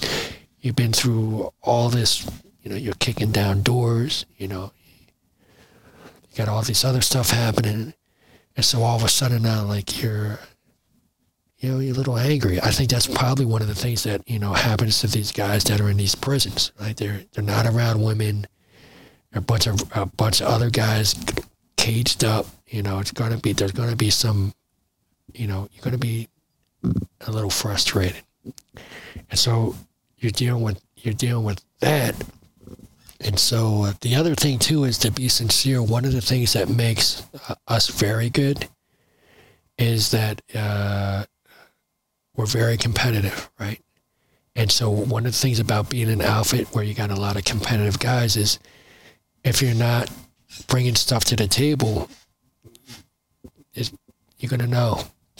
And so that's it, that helps you make sure that you reinforce that. It's not always easy. And the other thing is, so there's so many different levels of complexity to everything. Because one of the other beautiful things is you're with guys all the time, and you're doing real aggressive things. And then, like, you get a letter from from a woman that's got perfume in it. You're like, holy crap. And you really value the company of women. Because I know, like, when I was in Iraq, but when I was in, like, Europe and Asia and stuff, and we're doing training or this and that, I would purposely, like, find myself just going out of my way to, like, talk to a girl and, like, have a good time, just because I enjoyed her company so much, because I was with these fucking snake eaters, beautiful men, but 24/7. And I think that's a big adjustment too. But I think one of the other things that happens, like, when you get out and you're out of the game for a while, you miss that. You're like, holy, these guys were so dedicated, like, so committed, like, and now I'm with, these guys that could care less, man. So you came out specifically with the intention of going straight into college? Yeah. What year was that? And in 2005. So I did 8 years, yep. And was the plan to go to law school? Or No. did that come afterwards? No, so the plan was not to go to law school. The plan was basically just get a 4-year degree. Initially, I wanted to be a police officer, right? The guardian spirit, it's kind of close. I figured I was a SEAL. I was a cop in the Navy for a year. And that was kind of the plan. But when you get every once in a while, it's almost like, I guess, like when a comet comes by a certain planet, it changes its orbit. And I think sometimes when you get around different people, in this case, it was 2 professors that had a profound impact. So first I had to go to a community college. And there I was basically getting a criminal justice degree. And I did extremely well, like a 3.99 GPA. But I had a professor named Dr. Hart. He was a prior police officer who, became a professor when he retired. And for whatever reason, he took a liking to me and kind of mentored me. And I took a couple of his classes. I did well, so I took more of his classes. And that's when I really started to develop a love for learning. So then I went to Rutgers after I got my associates, and I'm at the Rutgers, and I'm still kind of in that trajectory, criminal justice degree, But I had, one of their requirements was I had to take a con law class, and this changed my life. But so I did extremely well at the community college. I set myself up for success, Like I think that was the right phase for me. Go to community college, do well, and then go to a more kind of prestigious place. So then I go to Rutgers, take this con law class. I have a professor named Alan Tarr, con law, and the decorum in the class discussion, I found it more appealing than it was in the typical criminal justice classes. And a lot of the peers there were poli-sci majors, and basically they're pre-law. And so I took one of his classes, and I'm figuring things out. So I take a couple more of his classes, and now all of a sudden I'm like, I take a couple other professors' classes in poli-sci, and I change my major. And because of where I felt I was in the class and the back and forth, and now it's different in a lot of, and I think it's similar to in life. In some classrooms, you'll have students that are very vocal about everything, and they're not always the sharpest, but they're just, and their positions are not always the most grounded, but they're the most vocal. And then you get some peers that are extremely intelligent, and they don't show their cards. Or then you get some that do, but just not as often. So you learn different things of how different personalities interact. But I really enjoyed the classroom discussions, and that's when I really fell in love with the ideas of our Constitution, because I do believe in those ideas. I 100% believe in due process. I 100% believe in equality. I believe in life, liberty, pursuit of happiness. And I learned about the Constitution, the Declaration of Independence, and even the way the Supreme Court has ruled on a lot of these deciding cases based on their interpretations of the Constitution. Like, is it strict constitutionalism, or is it like an evolving living document, And so there's different trains of thought, and how does it apply? What was the intended purpose? And those ideals is because I believed in our country, right? But now, like, after reading the ideas and virtues transcribed, and now I really believe in it. Now, do I think it's been an evolution process? 100%. But one of my experiences, like I told you, I was a first responder to 2 suicide bombings. I'm not going to go into the second one, but I was too much. But myself and another SEAL were trying to chase down a suicide bomber. After the first one, he winded up going into a bazaar before we could.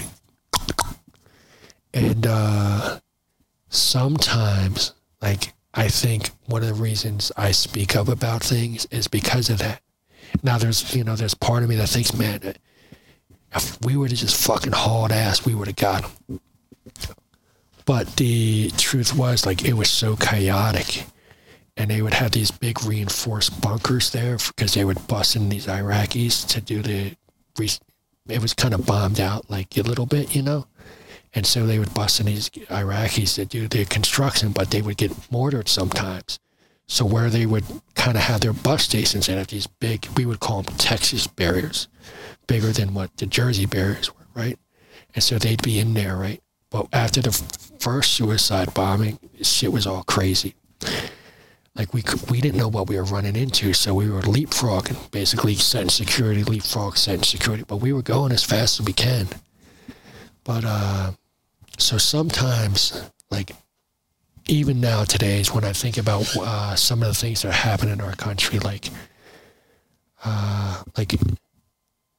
if I disagree with you about teaching kids, over-sexualizing kids in grade school, or trying to persuade them that there's gender fluidity, and I don't think that's correct, that I'm in danger of, if I say that publicly at a school board meeting, I'm in danger of being labeled as a domestic terrorist by our nation's leading federal law enforcement agency. Like, whoa, that's kind of scary. I understand where you're coming from about how a professor can have such an impact on your life and change the direction of what field you want to study. When you decided that you wanted to be a lawyer, what type of lawyer did you want to be? Well, like, were you thinking like prosecutor? Like, I want to put bad guys in jail? Or you've talked a lot about the importance of the rights that we all have. Right. And were you kind of like motivated to be a civil rights attorney? So it's kind of interesting. How did I come into the trajectory of pursuing a legal profession? So absolutely, I had a great professor in Alan Tarr and con law, huge impact. Another experience was one of the ways I dealt with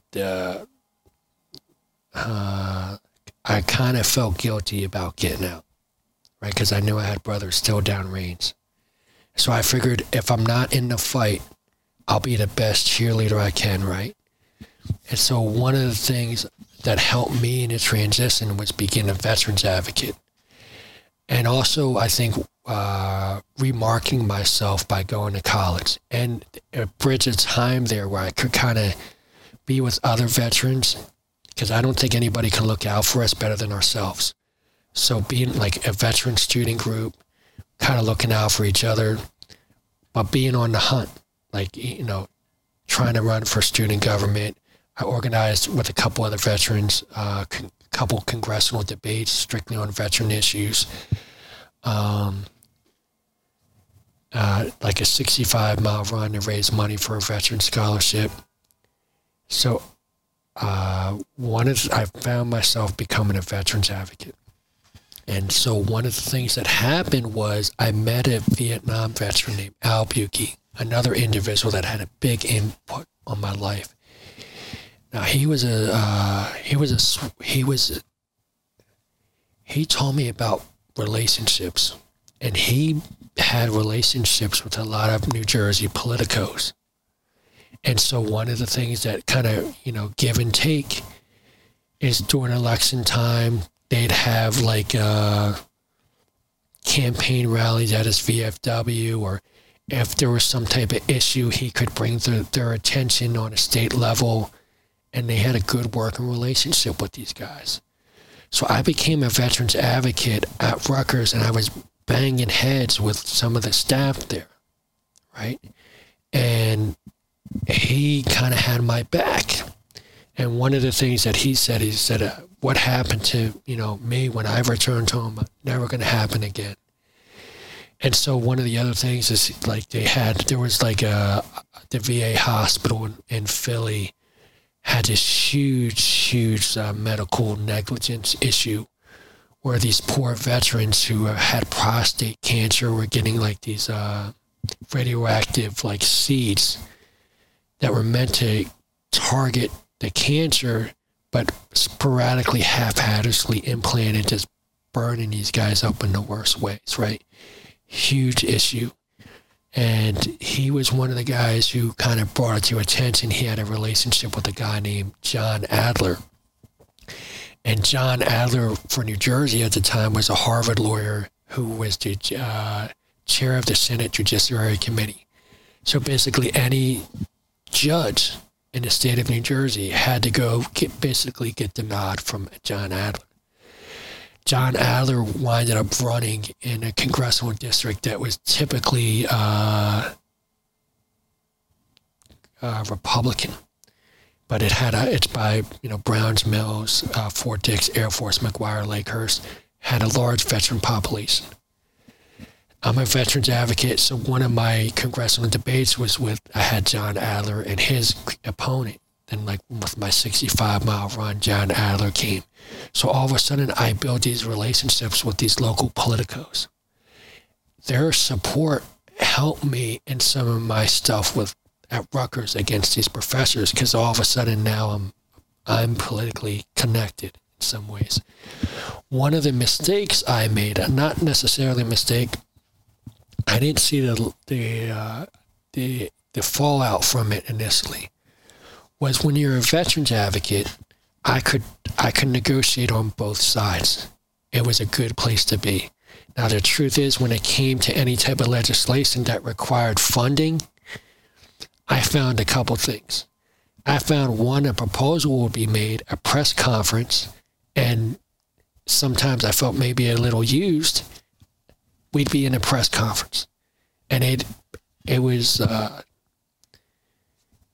basically, you know, all a show, because in the end, everybody knew the result but me. And I kind of figured that out a little bit. But one of the things that happened is, like, John Adler had me on some press conferences about different veterans issues, and I felt like, you know, I'm doing good, and some good legislation was passed. you know, and I was doing good for my brothers, you know. But the mistake I made to a point was the Democrats, and I was from a working class blue collar family. And at the time, the Democratic Party was not what it is now. Totally distinct. So the Democratic Party asked me to run for assembly, which is state legislative office in New Jersey. So my reasoning was I kind of knew the writing on the wall. Like, I'm kind of being used. It's a typically Republican district. If they thought they could win, they probably wouldn't have me run. I appealed to the heavy veteran population. But the pro for me was, for a short period of time, I get to talk about issues that I cared about, per se, veterans issues, right? Like, I'm a real no bullshit veterans advocate. And a lot of that was built on the fact that a lot of my brothers are still in the game, and I'm back here, you know. And I ran into some really far left liberal professors that, you know, when they had the pulpit, they felt the need to single me out and kind of put me in my place because of my service. And I didn't like it. And so me being kind of engaged, I felt like it was my way of kind of like expanding, you know, like the yin and yang type of thing. And it's the whole thing about like Bruce Lee's talking about like being with water, you know, contract when they expand when they contract. And that was another lesson I learned at Bud's, because like the first time I had a job where I'm fixing all these inflatable boats, because doing rock ports and things like that, they get all banged up. So I'm spending all night and passing up these boats, not getting a lot of sleep. The boat, all the guys in those boats, whatever, they're busting their ass all day. They're not really that thankful. It's a fucking kick-ass job and it costs me a lot of sleep, which in Bud's is a very, like, the most highly valuable, you know, thing there is. Let's sleep. Compared to the second time I went through, I had a job where I took care of the instructors' diesel trucks. I just had to make up their gas.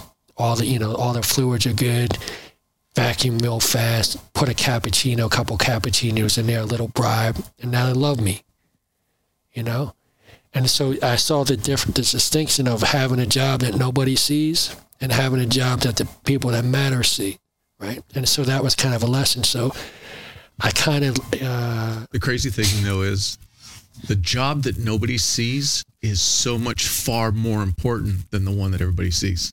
Especially in the story that you're talking about keeping boats going. Yep. But nobody knew you were doing it.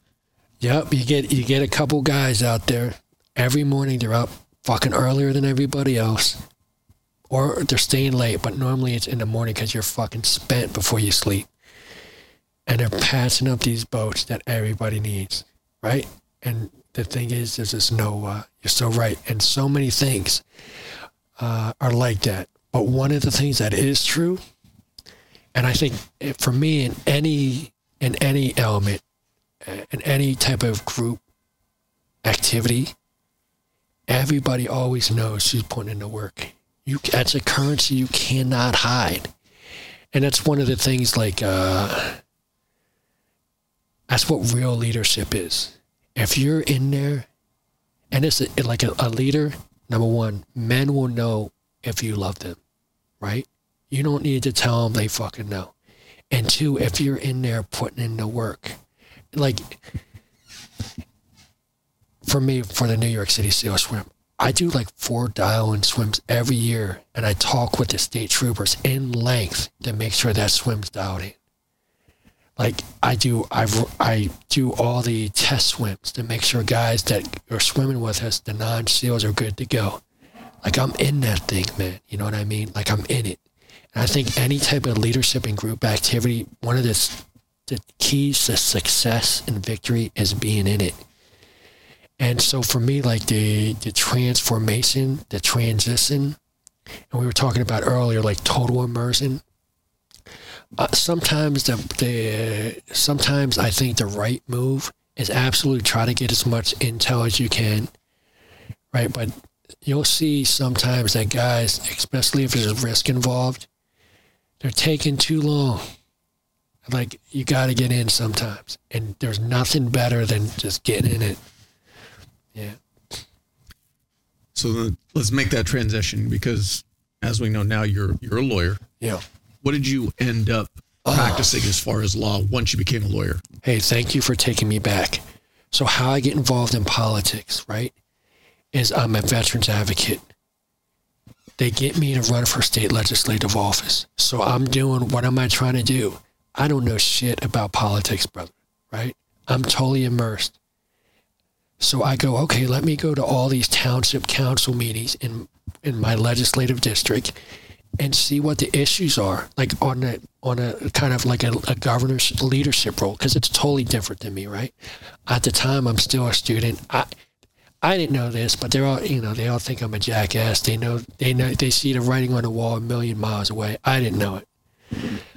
I go to all these township council meetings, and what do I see?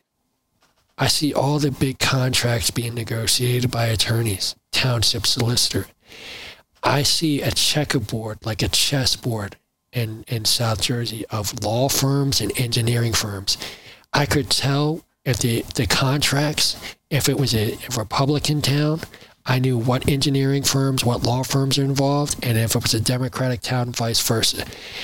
All the individuals, not all, but a lot of the ones make the shot callers on both parties were attorneys. So all of a sudden, what am I seeing? I'm seeing this, and I'm not even talking on the practicing side of law, and trust me, that's a web. And I'm not talking about the judicial side, and that's a web. I'm talking on a straight business side, and that's a web. That's a huge legal web. Now, when I was taking these common law classes and I started looking about like who's in Congress, heavily represented by attorneys.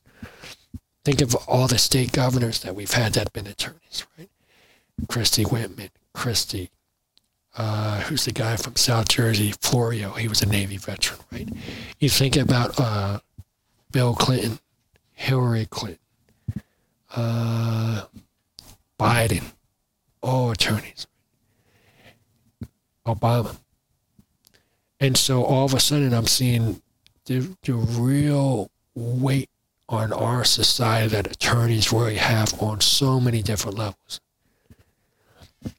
And it almost reminds me of this experience that I had, right? When jiu-jitsu first started coming out, I'm in the SEAL teams, and I wrestled. If I didn't get in so much trouble, who knows? I remember the first time jiu-jitsu, like rolling around in a team, and all of a sudden, the guys got me on an arm bar. I didn't see it coming. I was like, holy shit, there's something to that.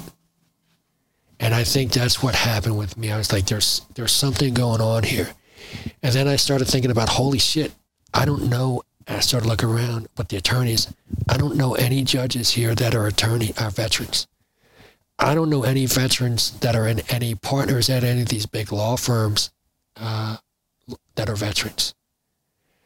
Like, this huge segment of our society that has a lot of pull on what's going down, and they're attorneys, and veterans are extremely underrepresented. So my message to veterans out there is like, holy shit, man, get in it. Like, we need more veterans in there.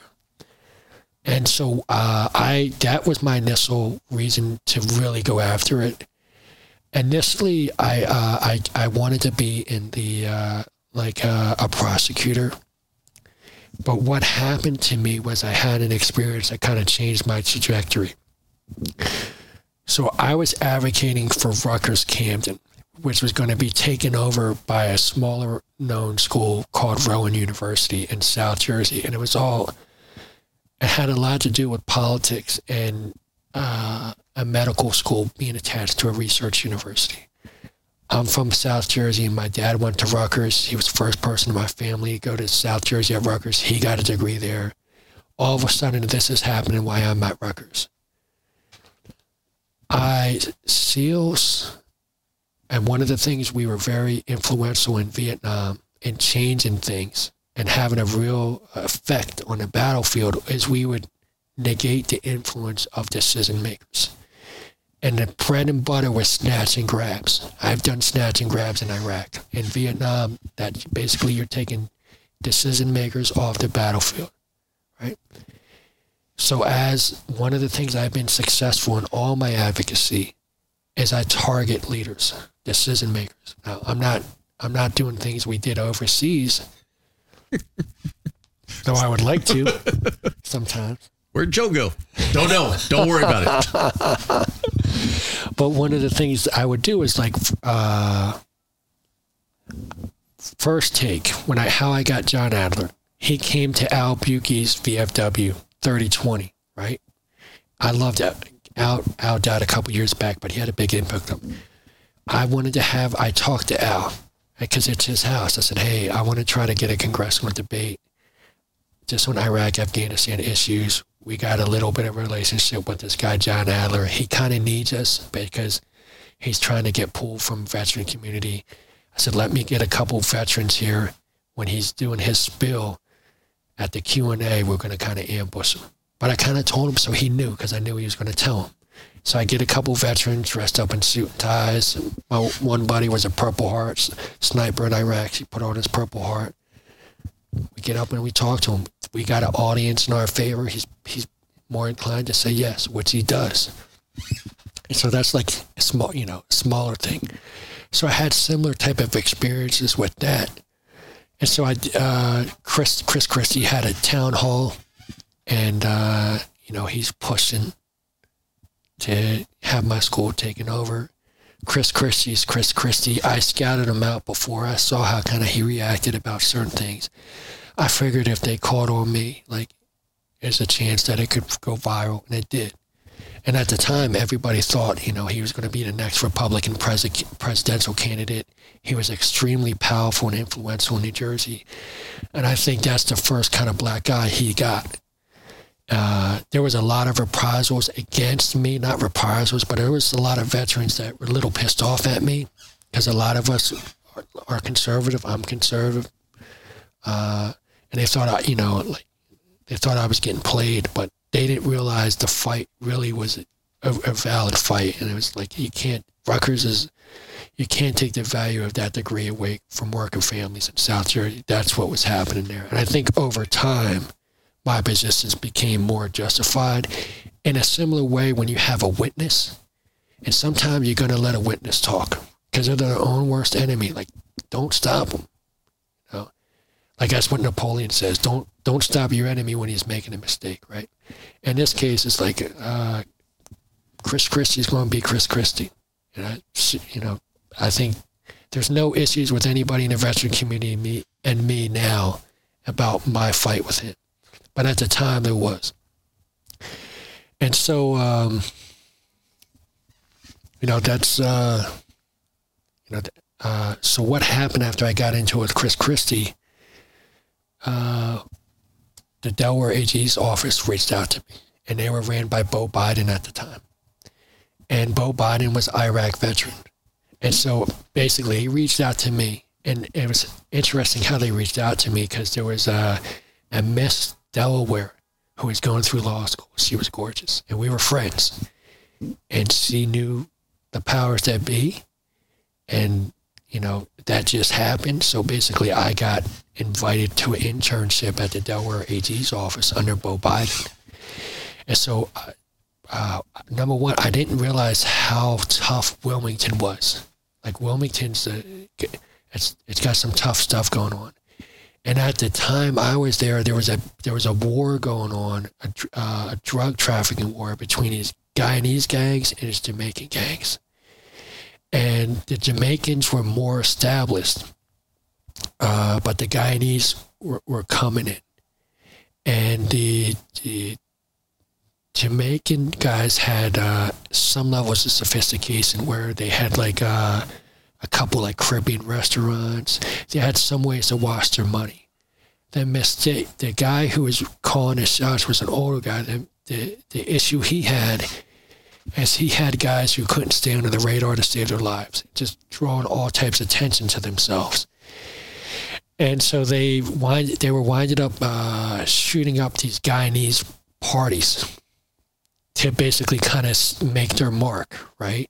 And they got ambushed. They did it a couple times, and then they got caught up, and then they got caught up again at this big soccer tournament because Guyanese, Jamaicans, a lot of Caribbeans love playing soccer. And so they got caught up in one ambush, and then they decided they're going to go to the soccer game and cause hell. Well, they knew they were coming, and they got shot off. And made big-time news. And so now, Beau Biden's making a big press conference, and one of the gangs was called the Sure Shots, I think. So there are a lot of different things I had to do there. One is I witnessed my first homicide trials. I had a really astute prosecutor named Epec Medford. She was brilliant. And they had me working her for a while. But mainly what I did was they would have these subpoena phones and things like that. And I'd go through it and I'd label it for the prosecutors, electronically tab it. And so when they wanted to bring it up, they could easily access it. I had one experience where they had some forensic, what do you call the guy who, who does forensic autopsies? Forensic pathologist. Okay, I had a forensic pathologist there. And what he did was, he was over glamorifying things in some weird way. And they were on to him. And one of the ways they were on to him is he did something where he acted like he was victimized. And they saw right through it. And because they saw it, they realized, holy shit, all these other cases are in jeopardy because of credibility, integrity issues, right? Red flags. So one of the things they did is they had me go through a lot of this stuff that he did years back. And it was hard, man. And then the other thing that was kind of hard is when they were subpoena, that was hard. That was really hard. The other thing that was kind of hard was when they were subpoena, some of the phones, and this was what the drug cases. Going through all that stuff is gritty because in some weird way, it's you get transcribed for a little bit just by reading and going over it. This alternative type of lifestyle. And it's sad, And so it's I was it's similar to why I didn't want to do family law. So basically, if I'm understanding correctly, you were starting to see a segment of society that basically you didn't want to spend your life swimming in. That's it. 100% it. And I learned a couple other things too, because they had these guys, they couldn't get, at least at the time, they couldn't get somebody inside because they were kind of close-knit, they were close-knit. And to a certain level, they were reminding me of some of the jihadists, I've come across, There was no doubt they had the intensity of their reality to it. But what I did learn was it seemed no matter what, once they got, they're looking at most of the time 5 years or more, or even sometimes a little bit, they all folded. And these were I think as hardcore as you can get. And that was it let me see how things kind of worked, how things at a certain point, a pressure, all things fold. So what type of law do you practice today? So now it's kind of funny. Now I do commercial litigation, some collection stuff. I do some defense work. I'm not a fan of it all. It's only because I get assigned to it. There's a benefit to the commercial business type of litigation. To me, it's not personal.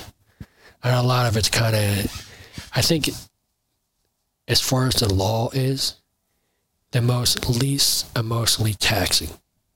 It's okay, did you take out this loan? Did you receive, your payment history says you didn't make these payments.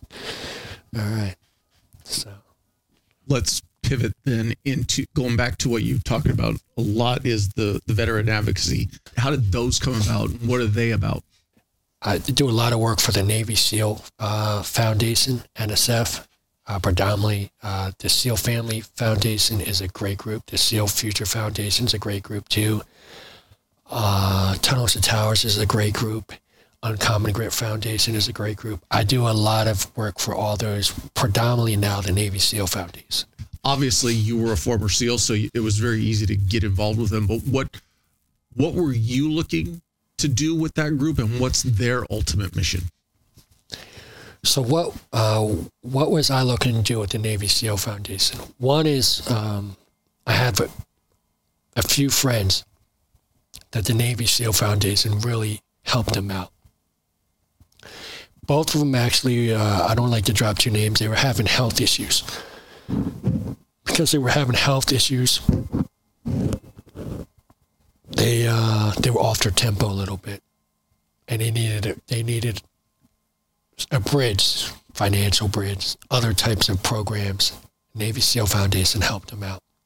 And I think for me, like when somebody that I serve with and that I love tells me, hey man, these guys really helped me and my family out, I think I'm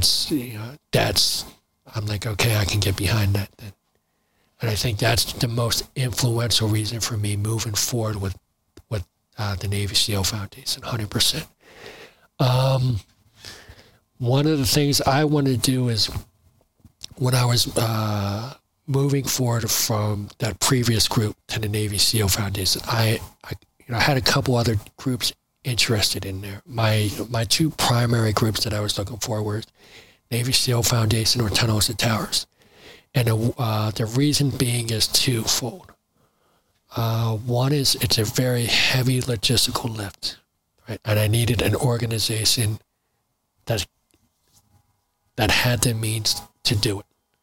And then two was I needed an organization that already had a clout in New York City. Like some of the other groups, they're great groups, and we had talks, but they couldn't kind of be like the flagship, just because the one thing I've had, like with the New Jersey State Police, Port Authority, PAPD, NYPD, FDNY, all these groups that have helped me in years past, is I've shown together repeatedly that we can pull this off. Now I'm moving with a new group. They needed to have that piece of comfort right away. Like you don't want to, because an endeavor like this takes months of planning in advance, and I can't have decision makers and other entities having an issue with okay, are they going to come through? And so I knew with the Navy SEAL Foundation that wouldn't be an issue.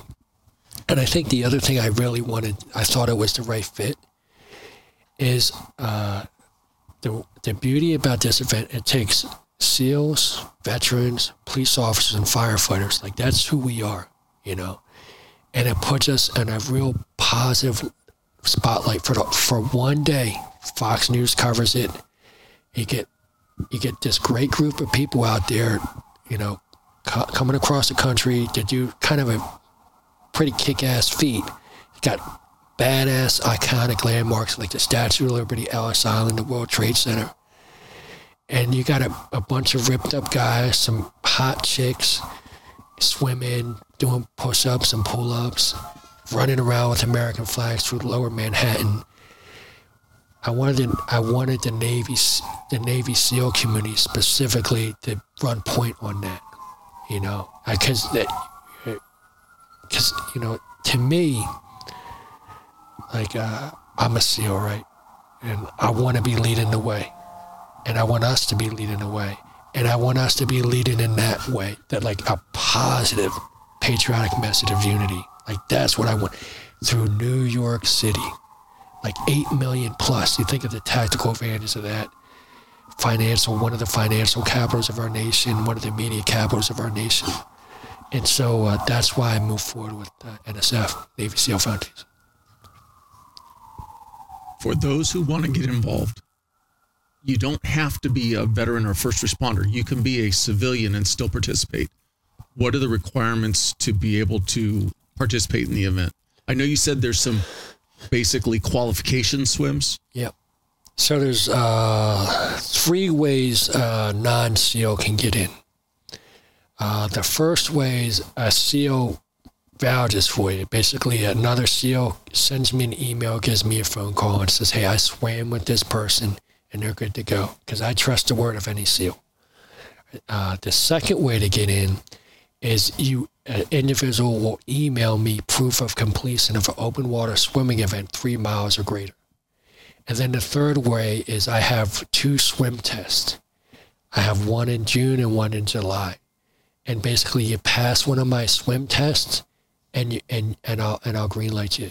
Now we do at the Statue of Liberty, we do 100 push-ups, 22 pull-ups to honor our nation's freedoms and civil liberties. At Ellis Island, we do 100 push-ups, 22 pull-ups to honor all those who came to our country for a better life, honor our nation's diversity. And at the World Trade Center, we do 100 push-ups, 22 pull-ups to honor all those who lost their lives on 9/11 who stepped up for our country. Now, I'm not worried if somebody's got like a shoulder injury and they can't do the push-ups and pull-ups. Find another way, do sit-ups or squats. But the swims, no bullshit. I got to make sure that they're good to go because the Hudson's no joke. Total distance between the stops for the swim is how far? So total distance is probably about 3.1, and that's if you swim straight line, you know. Because the Hudson has no current at all, so it's very easy to swim a straight line. Yeah, so the way I dial it up with, and I get a lot of help from the New Jersey State Police, is from Liberty State Park to Statue of Liberty is a straight line 180 out. But what I do is I try to dial it in, so just when the tide's starting to come in. The issue with that is as the tide's starting to come in, if you're doing a straight line, it's going to want to push you upstream. So your first leg, though it's the shortest, is normally the toughest. But after that, I do that particularly so. One is you're fresher then. 2 is for the rest of the time, the tide's pushing us in our favor. So from Statue of Liberty to Ellis Island, it's downstream, pushing us in our favor. From Ellis Island to South Cove Marina, it's basically downstream. It's pushing you in the direction you want. You got to swim across the river, but it's at the 45-degree angle you're looking for anyhow. So I at the end, if I timed it right, if I dialed in right, that last leg towards the end will be like riding a wave into the shore. That's how strong the current will be pushing you in the direction you want to go. Wetsuit? No wetsuit? No, it's in the SEAL teams, we call it toasty warm. Now, there's some guys who wear skins. Most not, because, you know, we like to show off. But some guys, I'm not going to say the water's clean. There's plenty of rubber jellyfish and other stuff. But what I can say is I've swam that more than any person alive, you know? And I have decon stations set up the second you get out of South Cove Marina. We wash that stuff off right away.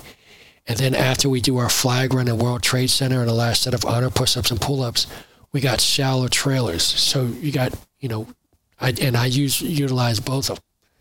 So you got 2 stages of cleaning up, directly following everything. So no issues, you know, besides my 3rd nipple. And that event goes off every year when? So I try to organize it as close as I can to the anniversary of Extortion 17, which is August 6th. But what happens for permanent reasons, and I always try to have it on a Saturday, and I always try to have it in the morning so I can maximize coverage with Fox and Friends. And like Pete Hegseth, Will Kane, they've been great supporters of the event, swam with us, you know. And they're a morning show. The other benefit to having it in the morning is there's less traffic out there. It makes it easier for my flotilla support personnel. But sometimes the tides and currents, they're the boss. And as you know, even now, like I have Navy SEAL Foundation begging me to iron a date out.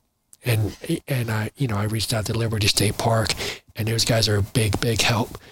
And so I got 3 Saturdays kind of reserved because I can't make that call right now until I know more about their ties and currents. What's the website for anybody who wants to get involved with it? So right now it's not up, but you just go to NavySealFoundation.org. And if you got any questions, just check me out on IG, Freedom Spirit 77, and I can, I'll let you know. Any last pieces of advice for veterans making that transition out and getting back into the real world? Yeah, we're always better together, no matter what. Stick by your brothers and sisters. I appreciate your time. Thank you, brother. I appreciate you watching. But before you go, if you like the video, please hit that subscribe button. Also, any comments are appreciated. Thank you.